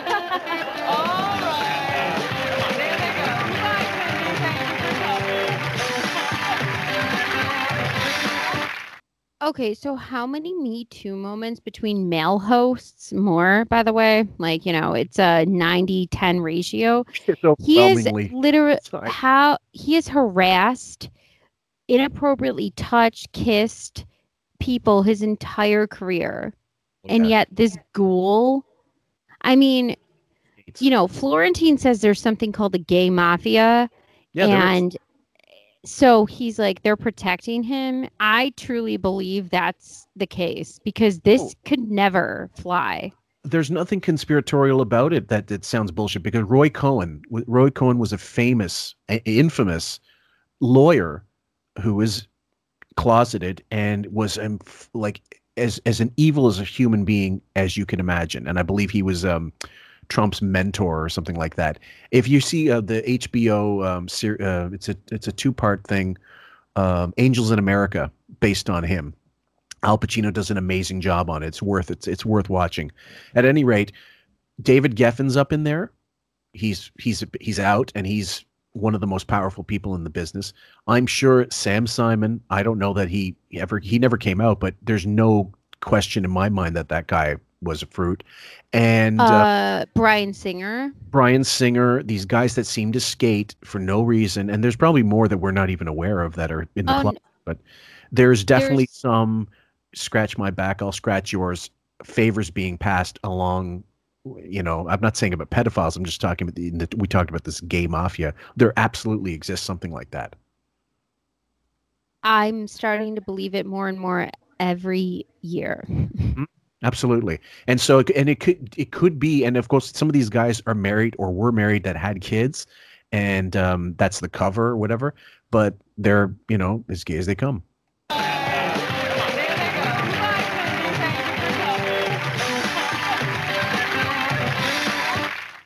God. It's time to say goodnight. We want to thank all of our guests. Who are our guests, Robin? Gee, this is the first show. Who were our guests? David Brenner. Oh my God, I can't. Because we don't care. We're too important. We don't care who was on. Because we can't bother to read. We have people print it for us and basically read for us. I mean, they should be in wheelchairs with those, you know when people have they can't speak, their muscles don't work, they have to type the things they say, or they smoke too much and they have to have the voice box. They are more functional than these two fucking idiots. It strikes me as odd that they didn't have the foresight to put their own money into the broadcast. I think inherently Howard knew this was going to be a failure, and he didn't have the confidence that you need to try to do this show. Like we talked about it, Brenner had his own show. He tried. Pat Sajak tried a show, of all people. Joan Rivers had a show. They all had confidence that they could do it. I don't think he ever really had the confidence to pull this off, and it shows. I'm of the mind that he doesn't have the confidence to do it, but I don't think that he is of the mind that he knows he doesn't have the confidence to do it. I think that his ego and his NPD tells him, I can do this. Yeah. I'm better than this. I can achieve and be better than these people. I'm better than these child stars that failed. And why'd they fail? And I'm going to parade them across my show. I honestly think that, yes, he's insecure, but his insecurity doesn't outweigh his narcissism. Oh, yeah. Hence why he would go on Letterman and all these shows and beg to be on The Tonight Show, thinking he deserved to be on there, but not have the self-awareness to know that, no, I'm not entertaining enough to be on that show. I don't have the chops. I don't do stand-up. I don't do movies. I don't really have a career, but I belong on there. But someone of real evaluation of self-worth would say, I'm not ready yet. But he would never be ready because he's not a true talent. But I will say this much. Go ahead. He was so insecure to have Jackie and Fred or whoever was writing for him, Billy West, whoever, I don't know, at the time through the sideline. Just Jackie and Fred at that time. Right. So past notes, this and that. So he wasn't secure enough to have them on the show as a major player or part or presence or seen visually. Yep. But yet he knows he needs them. Yep. Like absolutely. Entirely to make the show work for the radio show. So that's another reason why this doesn't work. As we see going forward, you know that these are the people that make the show work and tick, and how they are the beating heart of the Howard Stern show. These comics, Artie, Jackie, Billy West, Greg Fitzsimmons, anyone who has been a common player on the show or a regular is the beating heart of that show. Sure. And you know how? Because now it's not even a TV show, it's a radio show. And he has stripped it down to just him, Robin, and when I call upon my minions that I pay to make me seem cool. Right. And it's awful. Well, yeah, and it's so anyway. It's like the framework. You see the framework coming at you. You see the house, the shitty house being built before it's built in the blueprint. And right now the blueprint is faulty. So I don't know. So he's not self-aware enough, or he just at this point just doesn't give a shit. And I don't think he's ever given a shit after he got the certain millions at Sirius. So right now he's riding out that fucking contract, and you can hear it. You can hear it in every show. Let's continue and kill this motherfucker. Joe Piscopo. Yeah. All those has-been guys. Grandpa Lewis. Adams. Cindy Adams. I'm not going to thank her. Goodbye, everyone. Wow. It says written by Joel Cohen, but we're going to hear otherwise afterwards. I'm not exactly sure why that is, because Jackie and Fred should have got a credit if they really did write the fucking show. Oh, they wouldn't. Just like Benji with the book. Can you imagine like getting up and taking a bow after taking a dump? I'm going to turn down the volume on the video just for now. Segment producers, okay. Scott Whitman, Mason Wiley, Kathy Wilner. I don't know these people, but segment producers. Oh, they're probably the Fox people. And that was throwing them, Jackie and Fred, a bone by calling them segment producers instead of writers, so they don't even get a credit if the show gets picked up. That's about the only part that looks sort of semi-professional, guys. So we're at the end of that. We're not even finished yet, so because we're going to go through some of the History of Howard Stern clips, and we're going to let you guys hear a little more about it in depth. What network could I go on? So TV seemed like a great step. And also, if you're on TV, at that time you were considered much more important. Still, I mean, radio is the bastard child. I mean, it really is a secondary medium. It's not television. You go on television, your fame is huge. And it wasn't my desire to be famous so much as to be recognized for what I did and to get this, I guess, this pat on the back. Wow, look at the crazy shit this guy's doing. Well, he's basically he's an idiot. I didn't want to be famous. I wanted to be recognized. Well, yeah, famous. I was just going to say to you, does he not know that he just explained what famous is? Exactly. So this next clip is called Fox Execs Named. Yeah, it's interesting. The Fox had just come into being. This is Buchwald, by the way. And they had a late night show, and Joan Rivers was doing the late night show, and I forget who made the first contact, but it was with one or two guys, either a guy who's very active, still active in the television business, who at that point was the youngest person ever to run a television network, and I think he's still in the business. His name is Garth Ancier. So basically, it's like how Howard would get a lot of these things, fans of him that would get in positions to say, like, well, let's give him a try. So the AGT thing, I don't know about that, but in any event, there's certain schmucks that were not quite enough of superfans to understand that how he works will bankrupt you and leave you with shitty product. So, and Garth's assistant was a guy named Kevin Wendell, and Kevin and Garth were major Howard Stern fans. So I cut that, unfortunately, a little too close. This next clip, But you're right, by the way. If this were a government agency, like, you would be up in arms. You know what I mean? Absolutely. Like, you can't be biased when you're doing in business. Like, I'm going to give this gig to a friend or a family member because I want to throw them a bone or because I like what they do. You have to think the bottom line. You have to think, is this person going to work for us? Now, if I were Buchwald, for example, I would have had more of a tighter rein on stuff, and I would have felt, no, you're not going to do this. Because Buchwald was the brains behind just about everything Howard did. You know what actually excites me, though, is the fact that Sirius paid him so much. So you know how governments have employees that, you know, don't really do what they say they're going to do, but they keep going up the corporate ladder or the political ladder? That's correct. This is essentially the same thing. So good job. You got a big fish that's going to do a big pile of nothing, and everyone can see the failure. Yeah. And they keep voting it in, and it never changes.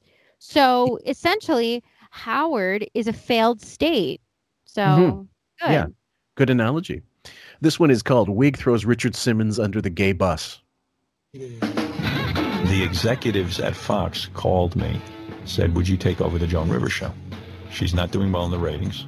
What would you do with a late night show to compete against Carson? I said, I have a few ideas. Let's meet. So I flew down to L.A. and we sat in the audience watching Joan Rivers. We sat in the audience watching her show. And she had a guy on, a farmer who was growing the world's largest pumpkin. I turned to the executive. I think his name was Kevin, and there's another guy, Garth. And I said, this is bullshit. Okay, go ahead, Sam. I am so highly offended the fact that he thinks he can even compete with Joan Rivers. Even compete. And by the way, he went on her fucking show, molested her, sat on her lap, and he wouldn't even sit in his own seat. You can watch it on YouTube anytime. This phony fucking fraud was just waiting to take her place. And what he presented was so much worse than what she had, that this Fox pilot, this pumpkin guy that he's saying is so bad, he's saying, look at what I have. Here's what I have. This is what he had, guys. Yeah. And this is the ironic thing, guys. People think he's some kind of loyal friend or loyal whatever. He wouldn't give a fuck about Joan Rivers, and didn't when he went into this. And this was in the first half. We discussed how she did not give her okay. This was something he did regardless of what she felt. And any more than when Robin was left in the dust with Fred at NBC. Or sorry, in Washington, when he signed his deal for NBC, and we're going to cover that when we do the Colford book. He did not care about them, and when he was negotiating, and they had no idea who Robin and Fred were, or that they were integral, which means Howard did not go to bat for them in the slightest. The narrative, and Dennis DeMarco and I just mentioned it on our Facebook thing, on our Facebook page, that since then they're like, oh, they fired Robin, and they didn't want anything to do with her, and they wanted to get at us. The bullshit narrative from Private Parts is such a crock that I can't even believe they still believe their own bullshit years later. He didn't care about them. People in politics and celebrity rewrite history all the time, but there's actually an article where Robin says he's a racist, horrible person during that time period. So, I mean, clearly that's a lie. Also, by the way, he felt so slighted by Ed Bradley's seating at the funeral, even though he was interviewed by him. He hasn't spoke a kind word since about Ed Bradley. So that's how you know what a shitty human being he is. He's a treacherous piece of shit, yeah. You know, I would turn to this pumpkin guy and go, what the hell are you doing with your life? Why would this matter to you? You know, and they're cracking up, and I'm doing this whole monologue. And then Richard Simmons comes out, and he's flitting around the audience and doing his exercise thing. And I said, this is bullshit. I said, if I have Richard Simmons on, when are we going to talk about that this guy's gay? Why is everyone skirting the issue? Who's he banging? You know, what's this guy doing? He must have a slew of dudes up in his room with a banana hammock on, going around and doing God knows what to this guy. You know, probably. So this is a guy he had on over the years, and he teased him about his sexuality, but he didn't outright.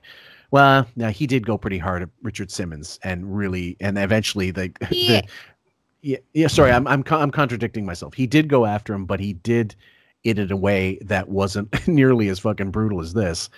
But it's also ironic knowing what we know. Go ahead. No, he made Richard feel so terrible about himself that at the roast that he had in the 90s, he dressed up as a man. And he said, this is what you should be looking like. This is what you should do. He's made him cry on his show multiple times because he's such a fucking prick. This is also just projection. If anybody studies things like psychology, Carl Jung, the shadow, they say that the thing that bothers you about yourself the most in the subconscious is the thing that you pay attention to the most, and it will come out. And Howard is completely a closeted homosexual that will think that it's entertaining to be gay until it's not in vogue to say that. And it's not in vogue to call out somebody that's gay and make fun of it. So then all of a sudden he becomes a gay rights advocate. I'm sorry, we're not rewriting this history anymore. No, and this is just our opinion. This is why we do this. This is just our opinion. We have no facts. It's all whatever conjecture. That's what a podcast is. Also, sorry guys, didn't mean to bust that bubble for you. But to do this to Richard Simmons, especially in the history of Howard Stern, and then act like it's no big deal. I mean, come on. And since after that roast, I don't think he saw Richard again until the serious years. And then when he did come on, he did run off again and left. Yeah, exactly. So sucking him off, fucking him in the ass. I mean, and here he is, like, you know, all the women love him, and you know, and no one's addressing this. What about those hair transplants? And what about those fucking short shorts? And how about his fucking nuts Carl sticking out of the Jung. short shorts? Yeah. So see, guys, the Yeah. shadow. This is That's- right. I don't have hair, so we're going to talk about hair plugs, and Because I like I'm gay. this.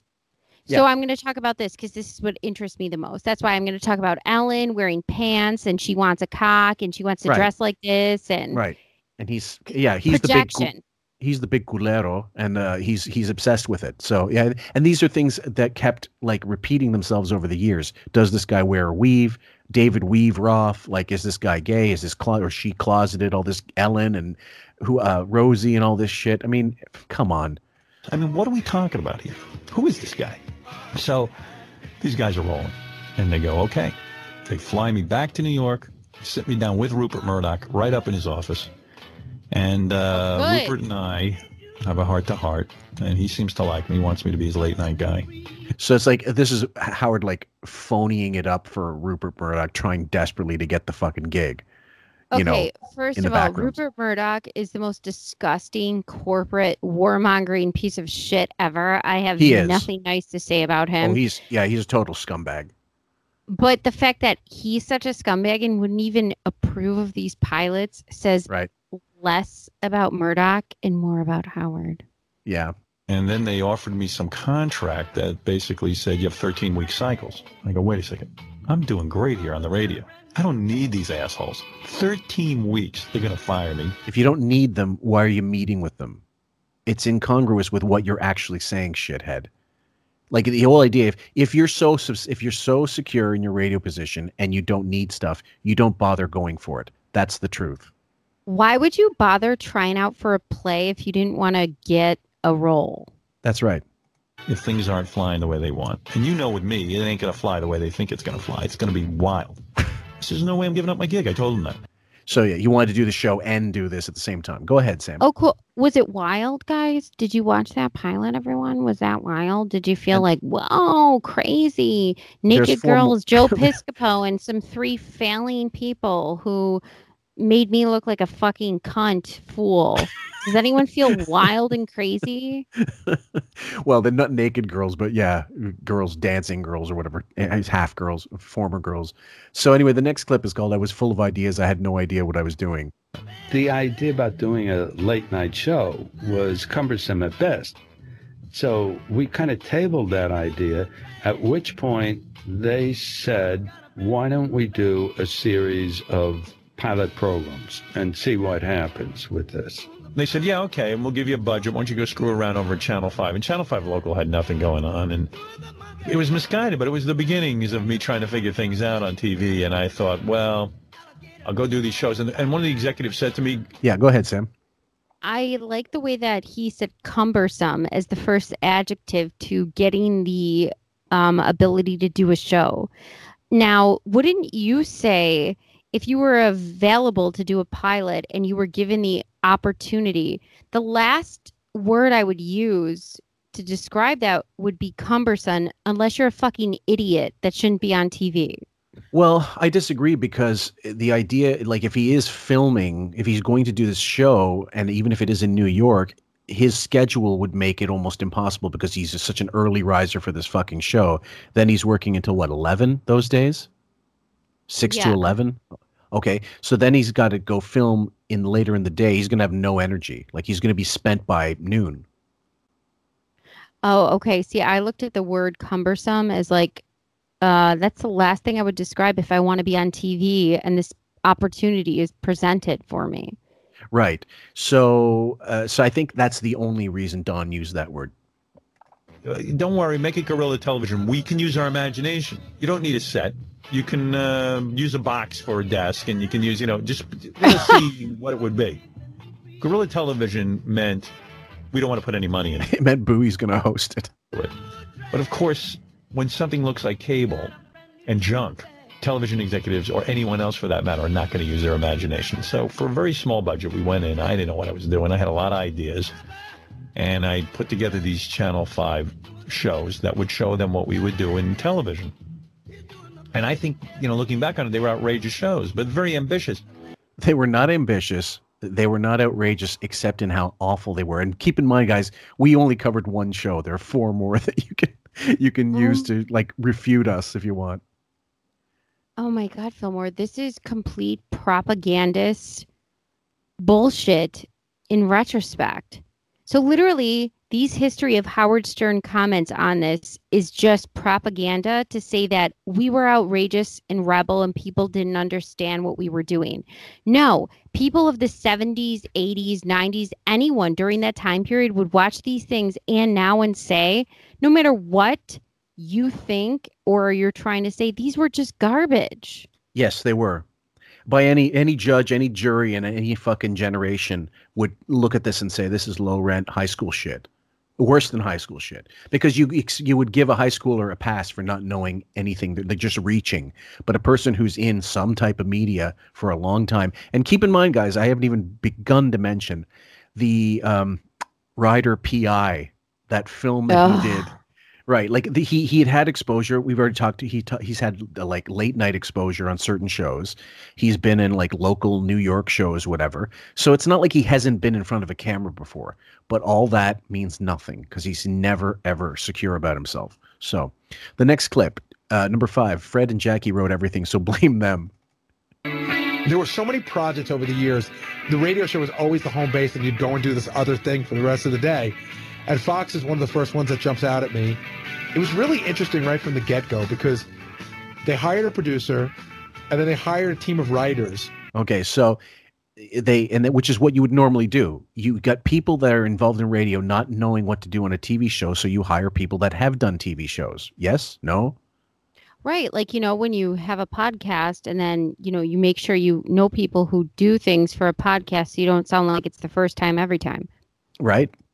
And I don't even think that Fred and Jackie were on board right away. And I think once Howard met the writers, he said to the Fox people, you got to get Fred and Jackie in there. They understand my instincts. They sort of know what I'm all about. And then what ended up happening was Fred and Jackie ended up writing everything. Okay, so there you go. They can claim that. And I guess I don't know why they would lie about that at this point because it was such a piece of shit. But unless they have no awareness that the show was so bad. Or whatever they were writing, the idea that wasn't fleshed out enough, and the fact that Howard trampled and stepped all over it because he has to be a narcissist piece of shit and center of attention. Yes. Next clip, number 6, admitting the show was all over the place. You look at any talk show today, it has a formula. You go in, the host does a little monologue, he sits down, he has a bit or two, and then he interviews some people and says goodnight. That's about as ambitious as you get there. We were over the top. Every time we did a show, we tried something brand new, wheeling out sets, surprising people. I can't even describe to you. I mean, like one show, all of a sudden we turned it into a People's Court type of situation where Dee Snider's wife was having an argument with my wife. And Dee goes on to talk about this. Again, later episodes, guys, so we apologize. You don't get, unless you do the watching yourself, you're not going to know. Yeah, go ahead. But okay, even this episode that we covered, the pilot, right. You have these ideas that I guess if fleshed out, they could work. Like I said, Fillmore, what would you do with these people? And we say, exactly. This could work. But he, again, because he has to be the dumb fuck center of attention, it fails. Yes. He's always tripping on his own shoelaces. And so we brought them both out there and they argued. There had been an issue with Suzette and Allison. Suzette had done Allison's hair and it had gone wrong. And Allison's hair had fried and had to be cut off or something. And they had stopped talking. And this was a problem because Howard and me were friends. And, so Howard decided he was going to have a courtroom or something on the air. And the loser of the argument would have to wear this French maid's outfit. Okay, so I guess cutting it up for the 30-second rule, guys. And who's going to win in this? Anyone who's going to wear the French maid outfit, because Howard just wants to see Dee Snider in a French maid's outfit. Exactly. And serve the guests throughout the show. And surprise, surprise, my wife lost. But these were big set pieces. These are things that you should do on a daily basis to get it right. We would just do things once, and then bam, move on to the next thing. It was a very ambitious show. And really, we didn't have enough staff. Ambitious is not the word. It was a witless show. That's the fucking point, stupid. I was just going to say ambitious. No, it's just a poorly thought out project. Yeah, absolutely. You're thinking of your radio show in the terms of visual, and you're putting zero. That's like having a fifth grader plan a show. Right. And so this next one, Jackie passing notes under the desk. So it was bizarre. All right. Well, Howard's bizarre. No, Howard's normal. This is Brenner talking. Let's put him behind a desk like Johnny Carson, Merv Griffin, then Mike Douglas, Jay Leno, David Letterman. No, that's not Howard. You can't do that to Howard. I was physically under Howard and Robin's feet. I was in the box. Which is what all the late night guys do. They have, so maybe Letterman had an intern under there servicing him. I was underneath putting jokes on his lap. It was fucking Polish. It's the Polish thing again. What is it with this thing?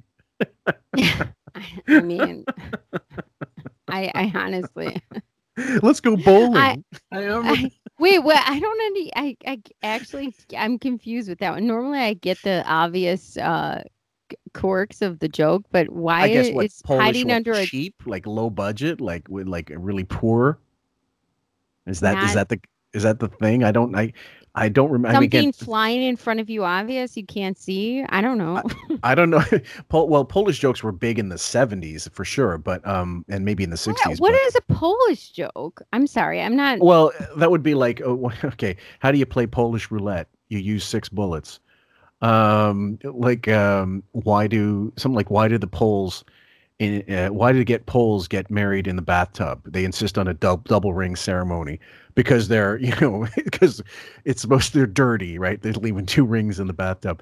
I mean, it's the stupidest things possible back then, and they were all you at that time. You insert ethnicity here and have fun with the joke. Well, I mean, yeah, because people are just so offended by everything in professional victims. But all I can say is like the Polish things. Quirky things anyway were like they're the people who have like a ton of lawn tchotchkes. Okay, well there you go. So, but there was certain, yeah, exactly. I don't know a single, Portuguese guy without Our Lady of, Mother Mary, the Virgin Mary on their front lawn. We had Jackie Mason on. I said, Howard, he's the single horniest guy in the world, and there was a little hole for me to either hand him stuff. For the most part, I put stuff on his lap. I don't know why the hole was there. But Jackie Mason sat down and Howard said, yeah, I hear you're the horniest guy in the world. He said, who told you that? And Howard goes, him! And he reached through the hole and pulled my hand up. That was hysterical. Which is also really stupid because you ever hear like Dave Letterman say, a writer told me this. Like somebody, you ever see Johnny Carson go, I heard from that Ed. cue card? Come on up. Exactly. So this is number 8, Wig and Buchwald not on the same page or book. But the shows were never picked up, and probably with good reason. They weren't very professional looking. They were. Oh my! They weren't professional looking. Right. Okay. So yeah, we're gonna all over the place. We probably should have taken 1 or 2 elements of those shows and just concentrated on that. Don Buchwald. So we did the shows and made a lot of mistakes in those shows. Oh my God. Thanks, Don. You think this was like an abortion that survived with a fucking arm in your head? It's the worst thing I've ever seen. This is like I'm just trying to think if you had a Mr. Universe pageant with the character Quado from Total Recall, guy posing with this alien coming through his stomach. That's what this show was. Shows were not picked up. They weren't not picked up because they weren't so good.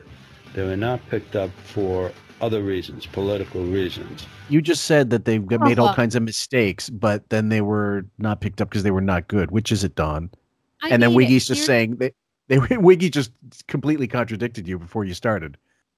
Okay, so the Jerry Lewis telethon, that's also awful fucking television. I mean, like back then, it's funny to watch now in clips, and it's just,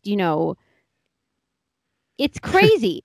But the point is we're not saying it's political. I mean, Don Buchwald, when he said it sucked, it was terrible, that's right. It was terrible. It wasn't good television. Well, he's referring to the controversy, the supposed scandal that Howard brought with him that might have affected Rupert Murdoch's merger at the time. There was some kind of law against media mogul, like the things you have now that are normal, that all these conglomerates own many papers or many websites or many channels, whatever. Oh, right. The thing that's like obstructing our freedom of speech, but pretending to be caring. Right. Exactly. Howard was not politically correct, but very often incorrect, certainly in the minds of the powers that be who ran the Fox network at that time, Fox Broadcast Company. And so there were enough naysayers there to make sure these shows did not get picked up. But the shows, enough naysayers. I think all he needed was one person watching. Go ahead. Now more so that we hear these clips, I really wonder how his career survived, being this untalented. Yes. Well, the radio show, goddamn fucking, if it wasn't for Billy West and Jackie, they are... Someone explained it to me earlier, like they're not explained it, but they said something that was actually I think quite appropriate back. People didn't see what they looked like. So guys like Dennis DeMarco, who loved the show, and would, when he got a chance to listen to bootleg tapes of, Howard doing comedy, which we may do a run through of, which is makes this look like why do you want to? Why? It's gonna be like a fucking Psycho scene. I'm gonna be Janet Leigh in the shower. Stop it. I would love to fucking. I might have to use that as an intro.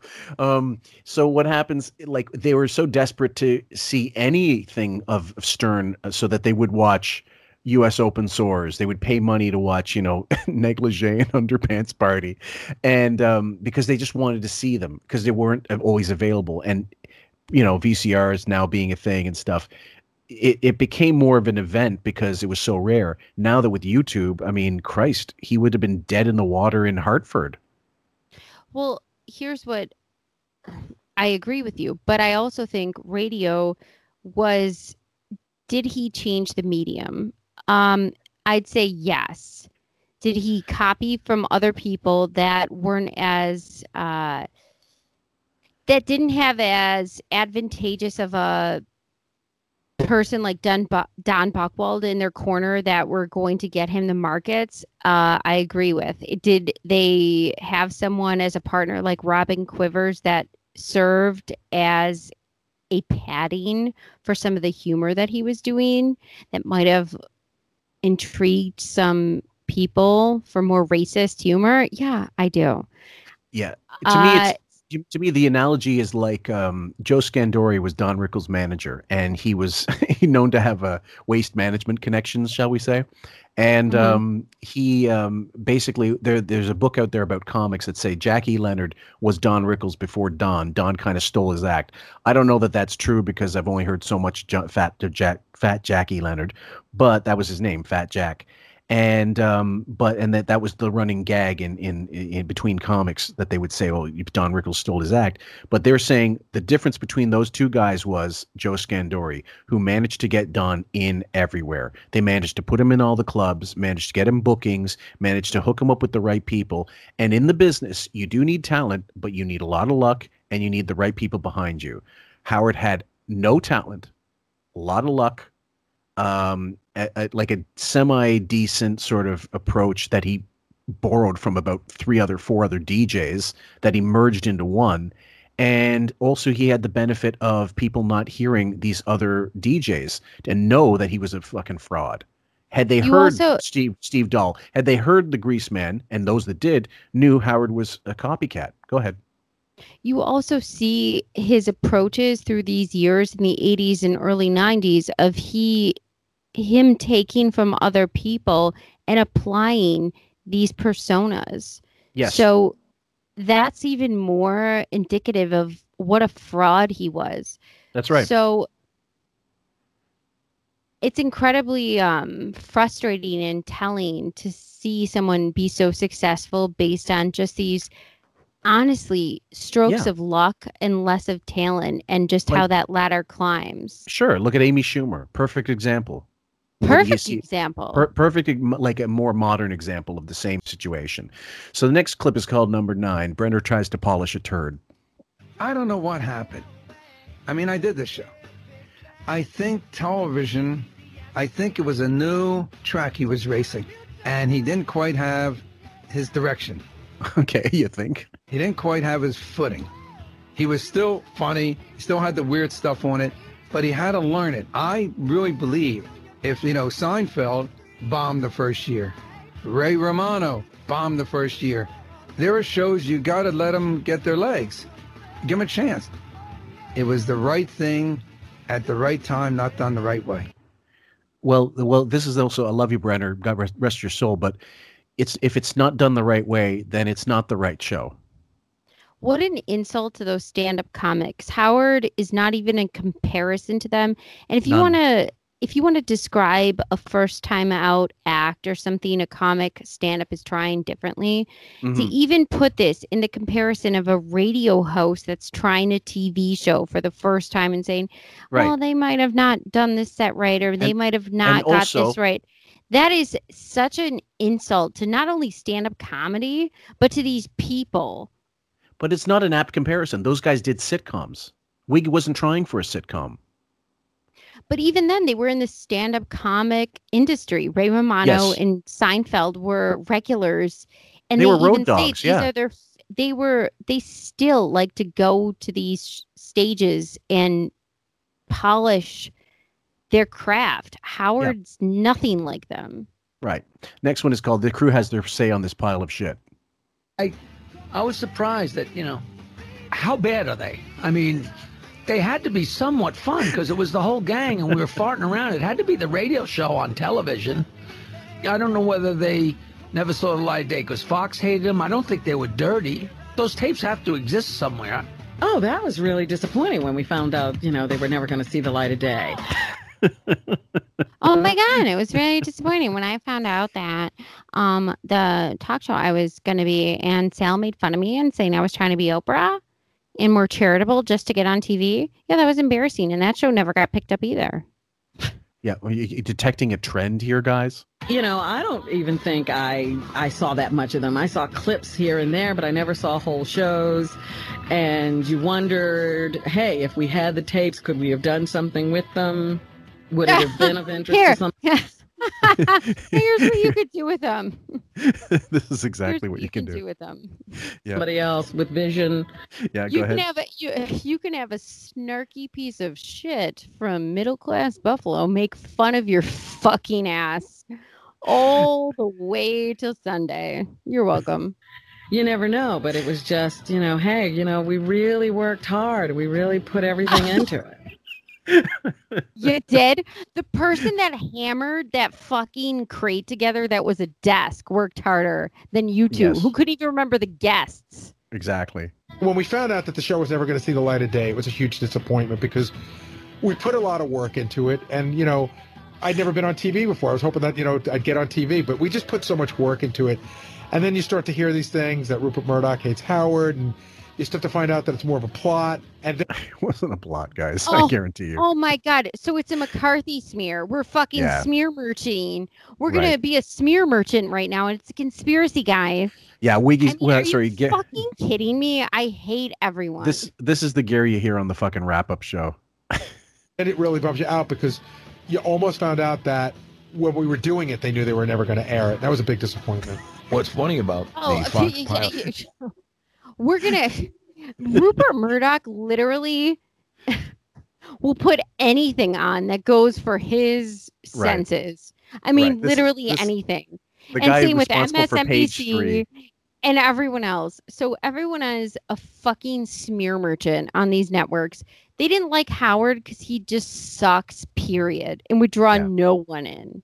Yeah, that's pretty much it. That no one will ever see, I guess. It's a shame that they don't exist somewhere. It's like if there's a they regret do. I have in my life, that would be no one sees those shows anywhere, and no one sees the Channel 9 shows anywhere. It's like those are two projects that, whether or not they were the greatest thing on the earth, it would still be fun. Go ahead. It is fun. Can you name the Jew? Can we let's name the Jew, and do you want to pick categories? Who's the first? Is it going to be let's pick categories for the worst racial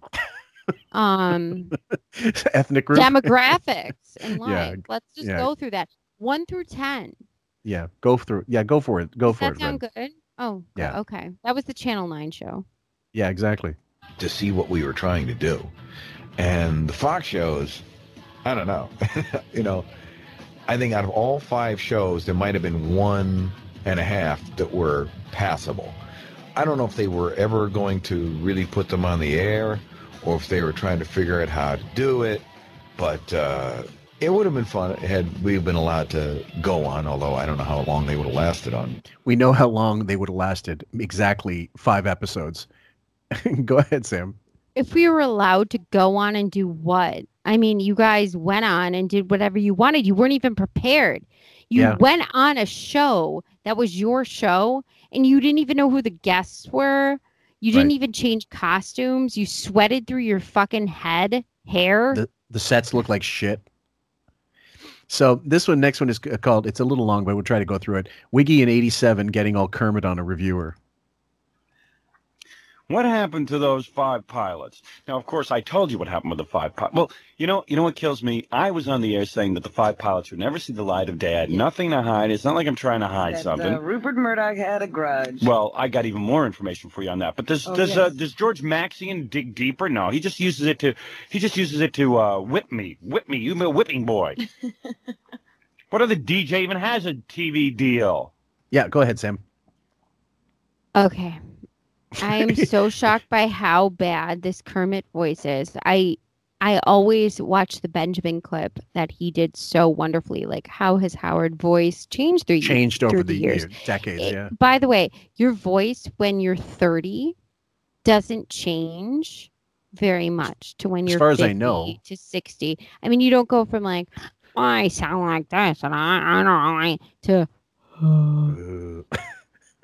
You are my fault. You don't get from Kermit, like Wiggy would be jealous. I don't want to sound egotistical, but he'd be jealous of my voice. I don't do anything to it. Of course. I mean, like, you're. No, like I'm a bear. You have the best Canadian cutest voice ever. Are you serious? I don't know that it's cute. I don't know that it's the best, but it's a natural baritone, and that's what he's always wanted. And you remember that one where we played? I think it's on my other channel, but where Benjamin got the clip of that Rasan replayed the actual speaker orgasm voice that he was using. Yeah, and if you hear that, you're like, this is a grown man. That's his voice then. What are you talking about? You weren't turned on? What's wrong with you? And now it's all of a sudden it's like, Robin. So there's no doubt I don't have any doubts whatsoever that he's been modulated over the years to sound like James Earl Jones. So that's the first shocking thing that I heard. And now I just heard him say whipping boy. So he's allowed to be this. And by the way, guys, this isn't one clip. This is his entire career where he's looking at his Uncle Tom co-host to co-sign on being a piece of shit. Yeah. So here you go. Yep. Let me tell you something. First of all, I just want to say something before I read this article. That the fact that my TV show never got on the air has nothing. I repeat. In fact, I'm suing Fox Broadcasting. I don't know if anybody knows about my lawsuit, my big lawsuit I'm thinking of instituting. Oh, Kirby, you're going to sue Fox Law? What are you going to do? Is that your Miss Piggy impression? Do you really like me? Kirby, I'm so sad. I'm worried about this. What are you going to do? Well, Robin's definitely his Miss Piggy. Because let me tell you something. What? Defamation of character. In Hollywood, my name is Mud. Mud. My name is Mud in Hollywood. It's actually Kirby, really? It's Mud? I'm so worried. Oh, my goodness. Yeah. Really? Well, of course, because everybody thinks that we were creative failures on our TV show, and it had nothing to do. In fact, Fox Broadcasting won't even sell me the pilots, and do you know why? Why? Because they said they're hits, and they'll look like idiots for not airing them themselves. Go ahead. I just wanted to play that out because it sounds so retarded. Waka waka. Okay, clip number 12. We're going through these. That one was way shorter than I thought it would be. Howard lies about Rupert Murdoch and Fox and his late night show, Desire. So, as I sat there, the next guest... And this is him recounting the sitting down, watching the Joan Rivers show, but this was in 2004, I think March 4th or April 3rd. Oh, so are you saying this is before her eulogy where he said she had a very dry pussy? Yeah. It was Richard okay, cool. Simmons. And he came out and began to ask us all to stand up in the audience. We all stood up. I looked at Kevin. I looked at my agent, Don. I looked at Garth Anseer. I looked at myself as I did my jumping jacks. And told Richard, and listened to Joan Rivers tell Richard Simmons how much fun he was. Go ahead. Yep.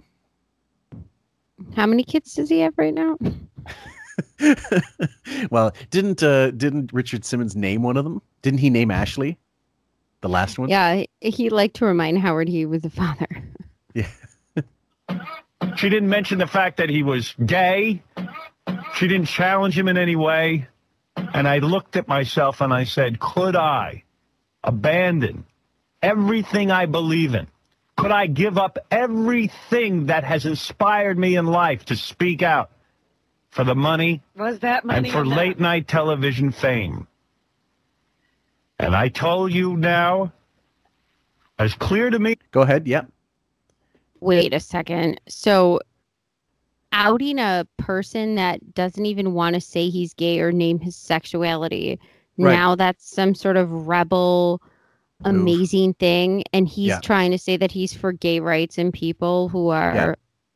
in the All of a sudden- LGBTQ community. Yeah. That's how he wants to come out. Cool. I hope your career, along with Ellen's, burns in fucking flames. Enjoy your money and just go fucking hide. Well, it's exactly. It's just all of a sudden he wants to be Perez Hilton before Perez Hilton. As it was those many years ago, I turned to them and said, I can't do it. I'll stay where I am. I don't need to be the king of late night television. The king of all media now, Howard. If it means caving into that kind of insipid, boring. Go ahead, Sam. Are you? How are journalists and people? He is still making this huge salary that, by the way, is preventing talent from SiriusXM or already talent being paid bigger salaries. Hello, Jim Norton. I know you work for the Buchwald Agency and Sam Roberts, and you think you're going to be in big with them. But if this fucking bass of a fucking piece of shit lying motherfucker is still on the payroll, you're not going to be treated number one. That's No, you never first will. off. Well, you're never going to. You're never going to if he leaves either, Jim. Sorry to burst your fucking bubble, but at the end of the day, yeah, he's the big albatross. He's the one. Like you're looking to get rid of that fucking anchor store, and you can't. Like he signed a contract in perpetuity with the devil or whoever. Yeah, go ahead. Second of all, what a farce journalism is to even paint this person as in a light of I'm a good human being. Right. I am for these things. I am some evolved character. I care about people, animals, etc. Yeah, some gay rights. shallow nonsense. All of you journalists are fucking bullshit. Listen to this. The vile kind of broadcasting that I despise, that I've stood against my entire life. Now, let me tell you something else, my friend. When a Jay Leno sits there with Mel Gibson and says to him, turns to him with a straight face and says, I congratulate you. a fine piece of work. I spit on Jay Leno. Well, what's the problem? Spit on the broadcast. Well, you asked me a question. You're not letting me finish. No, this is nothing but the passion. What's the problem with the Hold on for a sec. That's the 30-second, guys. passion? What's the problem with the passion? Have you heard anything I said all morning? Get out of here, you creep. Now you're going to hear clips that we played in our Carson Wiggy versus Late Night podcast. I'm sorry to keep bringing that one up, guys, but it was really worth the listen. And we used some of the clips definitely need to hear the light of day again. And so we're going to play this one where he goes on Joan Rivers' actual replacement host, Arsenio, and bitches about Fox, bitches about his show, in contrast to 17 years later where he's saying, I was never going to do that show. I never wanted to do a show. And there he is bitching about them not wanting his show. And no one, Fillmore, as far as you know, no one has ever seen those pilots at this point. So they don't know how bad it is? Exactly. So... You want me to get out of here? I'll leave, man. I don't care. I don't need the gig. I'll leave, babe. Okay. Let's Don't give me any crap. Sit down. Yeah. Because, I mean, I don't need to be here. You know, I'm doing it. I'm not sure why I'm doing it. Well, But wait. The Fox Network. Wait, let's start all over. What do you have against the Fox Network? Okay, so here we go. Let this one play through, guys, and you can hear for yourself. Well, they courted me for a TV show. Mm-hmm. They went out of their way to get me for a television show. They signed me to a big contract. And then about 2 weeks later, the upper echelon decided they don't want to put me in a TV show. They decided, hey, man, we don't want to do the TV show anymore. They didn't even see the show yet, and they decided they didn't want to do the TV show.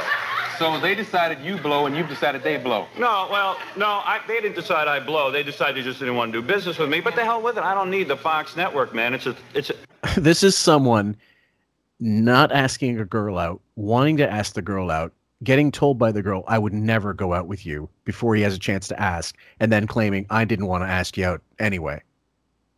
How stupid do you think people are that executives wouldn't watch a show that they're going to fund to put on the network? When you say they didn't even see it. Oh, okay. So I own a network.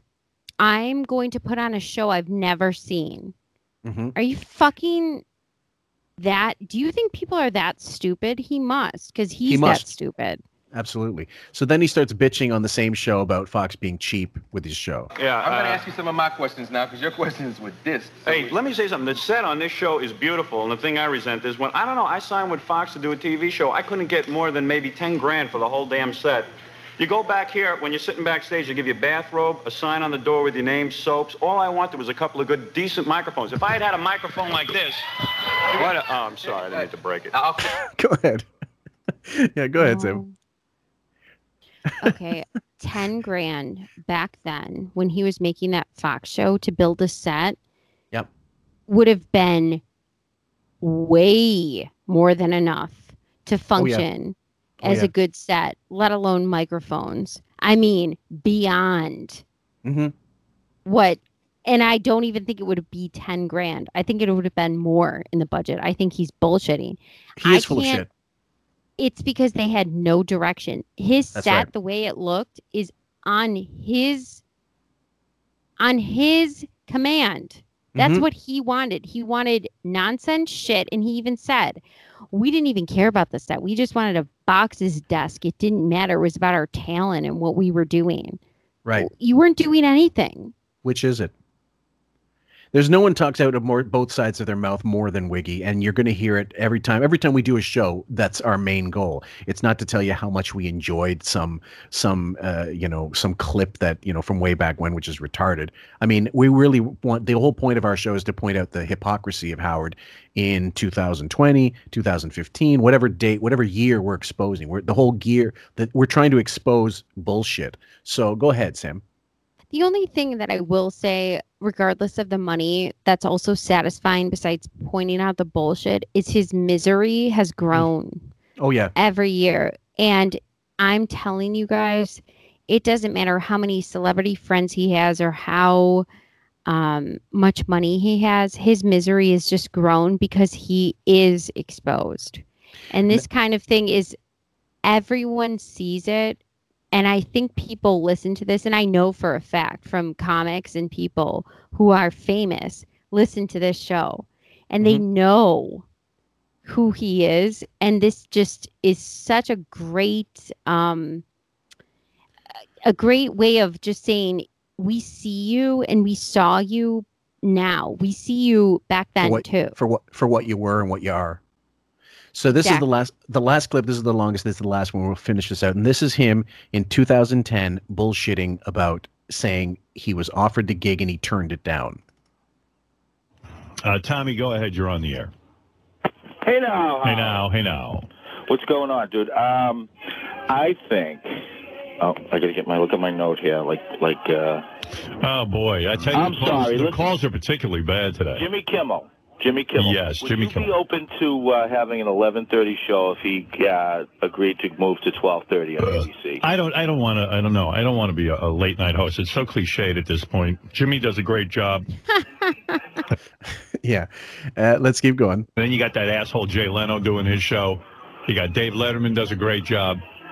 You just said on your own show when you tried on the Fox pilot that Dave doesn't put any effort into his show. The guy that had you on constantly when you were nobody. Yeah. Right. And there's enough of these guys. And you got Craig Ferguson. You got Conan O'Brien. You got George Lopez. You got everyone's doing that format. Doesn't interest me anymore. But Howard, what about doing? I could have done it. I could have gone up against Johnny Carson. I would have been replacing Joan Rivers on Fox. I was offered it. I turned it down. There's your answer. But you could do. I'm sorry. I feel like I just have been fucking sucker punched. Something different.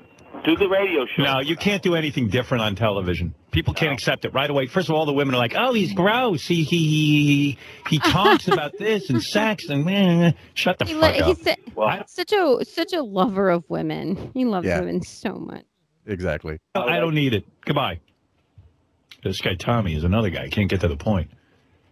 No, I was offered a big job over at Fox after Joan Rivers. They want to get rid of her. And they brought me in, big top secret meeting. I've told this story a million times. And they offered me the 11:30 slot, go up against Johnny Carson. They did not offer him a slot. These were test shows, guys. We've already gone through this. Sam, yes. No, it's like when things don't work out and you're shut down from a network and you claim that you're so amazing and great and you don't have to change anything, even though people give you suggestions. So then you kind of like go back to the lower rung of the thing that you're doing. Yep. But it just becomes like painfully obvious. Maybe you should just like change and try to do things to make things work and, incorporate things that actually, people want and enjoy. Yeah. You know? Like keep people on that are funny that, other people like and not, be a fucking narcissistic show hog. Right. And if I'd wanted that kind of life, I would have had it. I don't want to read off a teleprompter or jokes, monologue jokes. I'd rather be passed jokes by Benji and the back office staff instead. It's not me. Let's sit there and read those fucking jokes. Can you believe today? This is a true story. Did you see they saw Daniel Craig from 007 in a gay bar kissing a man? Guess what? And then you get the fucking punchline. Who wants to do that? It's nonsense. You do the monologue, and then you're waiting around for your guest. You don't even know who your guest is. Yeah, exactly. 9 times out of 10, it's some shithead who's promoting a movie who sucks. The movie sucks. They suck. Nobody cares about them. And you're wondering why you had a hard time getting A-list guests to your show, Howard?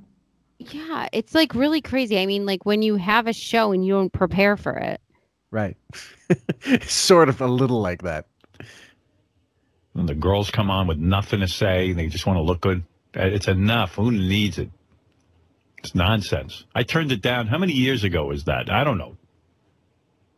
20 years ago, I'm going to guess. That would was you say? a long time ago, yeah. Look, what we got going here is good for me. I like this. Yeah, don't Sit there change and let anything. me- It's fine. It's absolutely fantastic. You know what? 30 bang. You know what? Fillmore? I don't need to go on America's Got Talent. Just keep sticking in the mud because it's working for you. It's going well. Yeah, exactly. My head against the wall, sit around writing jokes all day. I'll get cuckoo like that Letterman. I'll build a fuck room and I'll self. You know what? If I had to sit around all day and write those dumb jokes, I'd build a fuck room too. You're goddamn right I would. I'd fuck every one of you. Yeah.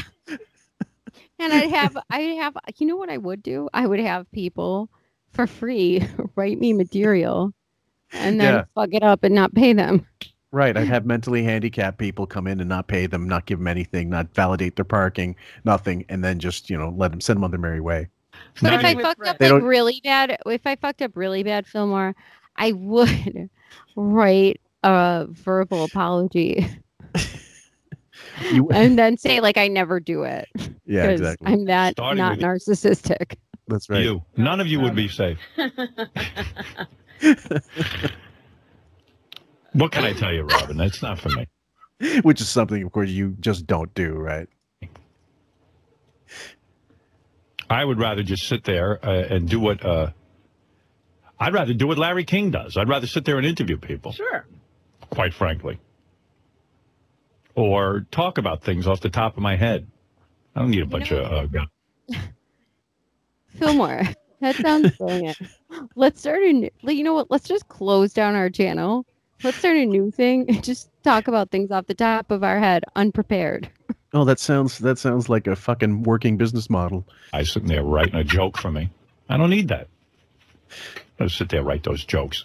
And those jokes are horrible. What I object to more is the bits. Oh my God, that segment after the big long jokes. Then This is like the kid never getting picked for the fucking dodgeball team saying if he would have been picked, they would have won. they sit down for the bits that they work on all day. They're taping. Don't ask what goes on with those bits. And each one is worse than the next. They're remotes and But bits. they think they have to do one every night, so Right. they don't. This is exactly what Bob D. Now, after having done those NPD shows, and when he says you have to devalue things you're not involved in because otherwise your self-esteem goes in the shitter. That's what this is, guys. So retarded.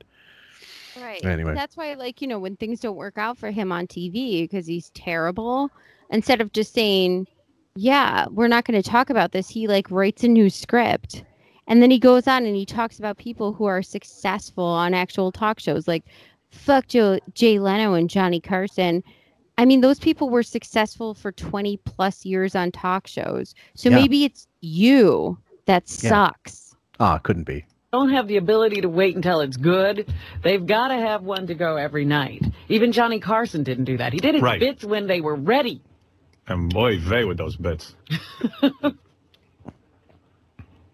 Listen, How many that's why years all did those you have in a shows talk show, Howard? I was going to say, exactly. went off the air after 9/11 because they were being asked to be real. You couldn't go on and do a monologue. They were saying, "Just talk from the heart." They all backed out. Jay Leno, all of them, Letterman, everyone. We're going dark. It's 9/11. It's not time to laugh. This is from the guy who was begging Tom Giussano to leave at 9/11 because he was pissing in his pants. And more than that, this is the neocon warmonger that was drum beating to drop bombs on any Middle Eastern country. It doesn't matter if they had anything to do with the bombing. We're just going to fucking blow people up.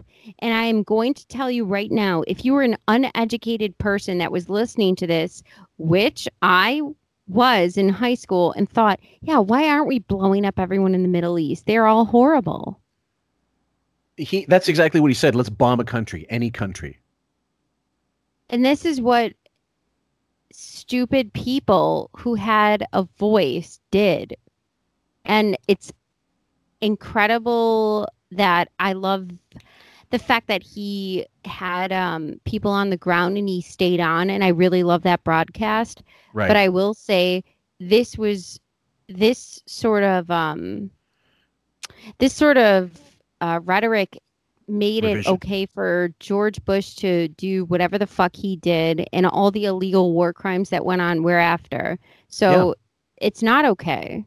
Right. It's not time to laugh. Sure, it's time to laugh. So don't laugh. Talk about something real.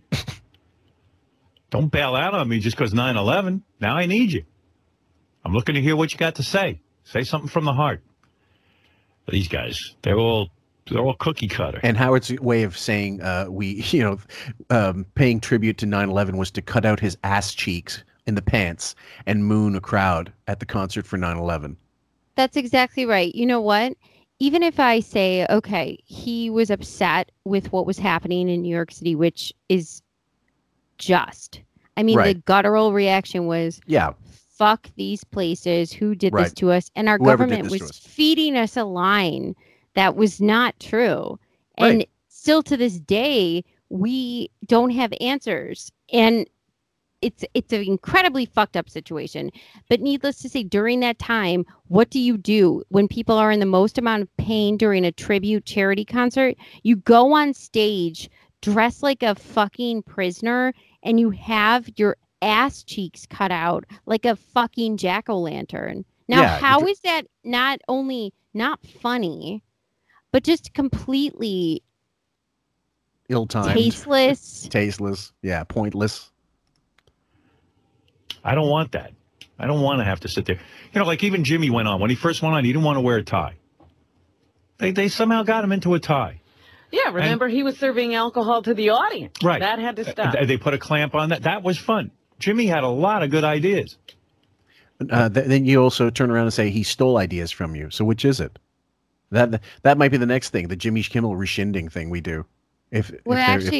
One of our fans posted that on our Facebook page, and I was at first a little like, but now I'm giving more credence to it. Like, I think it's a good idea. Yeah, it'll take a lot of research, but we'll see about it, guys. And they fuck with him. I don't need that anymore. I don't want to be fucked with. I said to Jimmy when I was out there, I said, I don't know how you put up with this shit. The censors and but he's good with it. He even when he goes to do the upfronts, he's got to clear his material. I said, are you kidding me? And that's not going to be broadcast anyway. And it's all adults. Right. Well, you don't want to offend this one, that one. I mean, everybody's offended. Everyone today is offended. Well, that's present. Okay, it's in 2020. Yeah, that's more true now. But in 2010, anytime you have a fucking late night show, you have to pass things by the censors. What do you think? Well, why do you think he had the 2013 summit? Yeah, exactly. By everything. You can't say anything anymore. You can't get Howard Stern unedited anymore, guys. That's the irony. He has just recently edited. What was it that was cut out of the broadcast? Someone posted it was wasn't Robin's $800 bottle. Oh, it was Allison, the mention of Allison. I thought it was the Charlize Theron clicking when he clicked yes. He said she was in South Africa and he said, let me speak in her native tongue. Yeah, and he started mocking the actual language, yeah. And she said, "Oh, that's not right." And that got edited out of the replays? Yes, that's gone. Okay. More recently, someone said that there was a talk of Allison and the divorce or something, and someone I can't remember who sent it to me. I'll apologize right now. But the Allison's name was edited out. I think it was Don on our Facebook page, and he said that whoever did it has the editing skills of a chimpanzee because the edit is so bad. Why not just bleep it out instead? Just get the sound right. So whoever they've got in the back is just amateur bullshit. Well, well, by the way, who thinks? You know how we have these?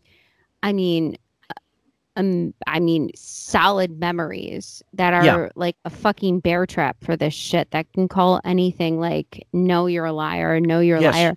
Who thinks that they're fooling people in these edits that we don't remember or we don't have these recordings? That's like saying an episode of television that never happened didn't happen. It's gaslighting. Incredible. I mean, do you think we don't know who you are? We've known who you were for 30 years. Right. Plus. Not for me. Plus. I had my shot. I could do it. I'm sure some network would take me now. Like but I'd have to sit down in a meeting and show them that I'm not a mental patient. Which you failed to do twice with Fox, who's decided you were too much of a fucking pain in the ass to deal with, except when they later turned around and gave you Son of the Beach about 13 years later, and that didn't last too long. And then with your Channel 9 show where the guy said you're such a pain in the ass. We're not even getting the advertising revenue to make you worth it. You know what? He tells the truth about himself better than we do at will. But it's only in segments where you're not expecting to hear it. And then when you do hear it, you're like, oh God, well, yeah, you really are shit. And I can abide by their standards. And we just talked in the first episode how he bitched over he wasn't allowed to use a prop unless it was going to be used by the network for something else. And they're like, well, we're not wasting money on your fucking show if it can't be used somehow else to justify the budget. No. Here we can play tapes of people fucking their mothers. I love it. Oh. I don't want to go back. I've never felt so free, and I've never been better. Oh my God. This is... But for me, that ain't for me anymore. You know what? Yeah. I really wish we were back in olden times so we could like storm the fucking castle and drag him out, tar and feather him. I've seen the mountaintop. I've seen the light. And I thought about taking over for Joan Rivers for maybe a day. It was sort of tempting, and then I thought about the reality of it.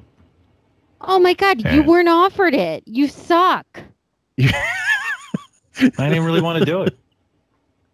You know, with their little 13-week cycles, and then they'll run a bunch of commercials talking about how I'm the second coming of Christ, and then in 2 weeks I don't win. What a fucking liar! So you're hearing it now, guys. We're sorry it took so long to get to this final bit, but you want the full story. We're going to give it to you. You really fucking can come off saying this right now? Over the entire country, they can fire me and throw me out of there. Yeah, I was looking for that. That's what I needed. Have my career over in 2 weeks. It's a miracle, this career. Anytime you can look at radio, they fire everyone now. All these guys who had morning shows, afternoon shows, everyone's off the air. It's the craziest, wackiest business. We're lucky we got anything going on. Very. And actually, he's right. His career would have been over in 2 weeks had they aired those. That is the understatement of the year. This is wacky. We're lucky we have anything going on. You are so unbelievably lucky. Yeah, there's never been a more truthful moment on the show, aside from when just last week when we played the King of All Blacks saying, Beth never posed like that with you. It just flew right out of his mouth. Anyway, I mean, if you want to know what a hack he is, he's had George Takei on in the last month. And it's again about gay wrestling sex with an 80-year-old and his partner for over 20 years. So if that doesn't get you wet, still dipping in that well. Guys, if that doesn't get you hard, I don't know what will. Anyway, we are glad to have presented this to you in full, in 2 parts, I believe. And we are going to just let you guys know, please, if you're not on our YouTube channel and you're on our Podbean, even if you don't listen via YouTube, please subscribe to our channel and join our Facebook page as well. And we look forward to seeing you guys in the next episode. Sam, anything you'd like to close off with? Yeah, if you subscribe, I plan on doing a video mailbag episode. So please subscribe. And I'm going to answer questions. Join our Facebook page. Ask questions. I will pick the questions and answer them. Will you need me to hide your face with some kind of animal emoji? Oh, a cat. No, I'm good with that. I really don't need to do that. How about a camel? No, I'm fine. Not a Muppet? Oh, Miss Piggy? Maybe. No, I'm fine. I'm good. Okay. That sounds good. All right, guys, we love you. From Sam and I, that's been Quite Frankly. And also, those of you on alternate podcast software like Player FM, Podcast Addict, Podcast, any likes, comments you want to leave us, please do so. They help. Thumbs up or whatever they offer you, hearts and stuff like that, emojis, please do so. And especially on the Podbean app, because that's a comer, and on Spotify as well. So God bless you guys. Take care. Stay safe. We love you. Take care. Bye. Oh, just real quick. I was also calling because I just wanted to say my tour on the 7th. See you later. 17th of June. Thanks, Eric. All right, buddy. Eric, what? I couldn't hear you. What did you say? I said the tour that I'm Take care, man. Don't ever call back.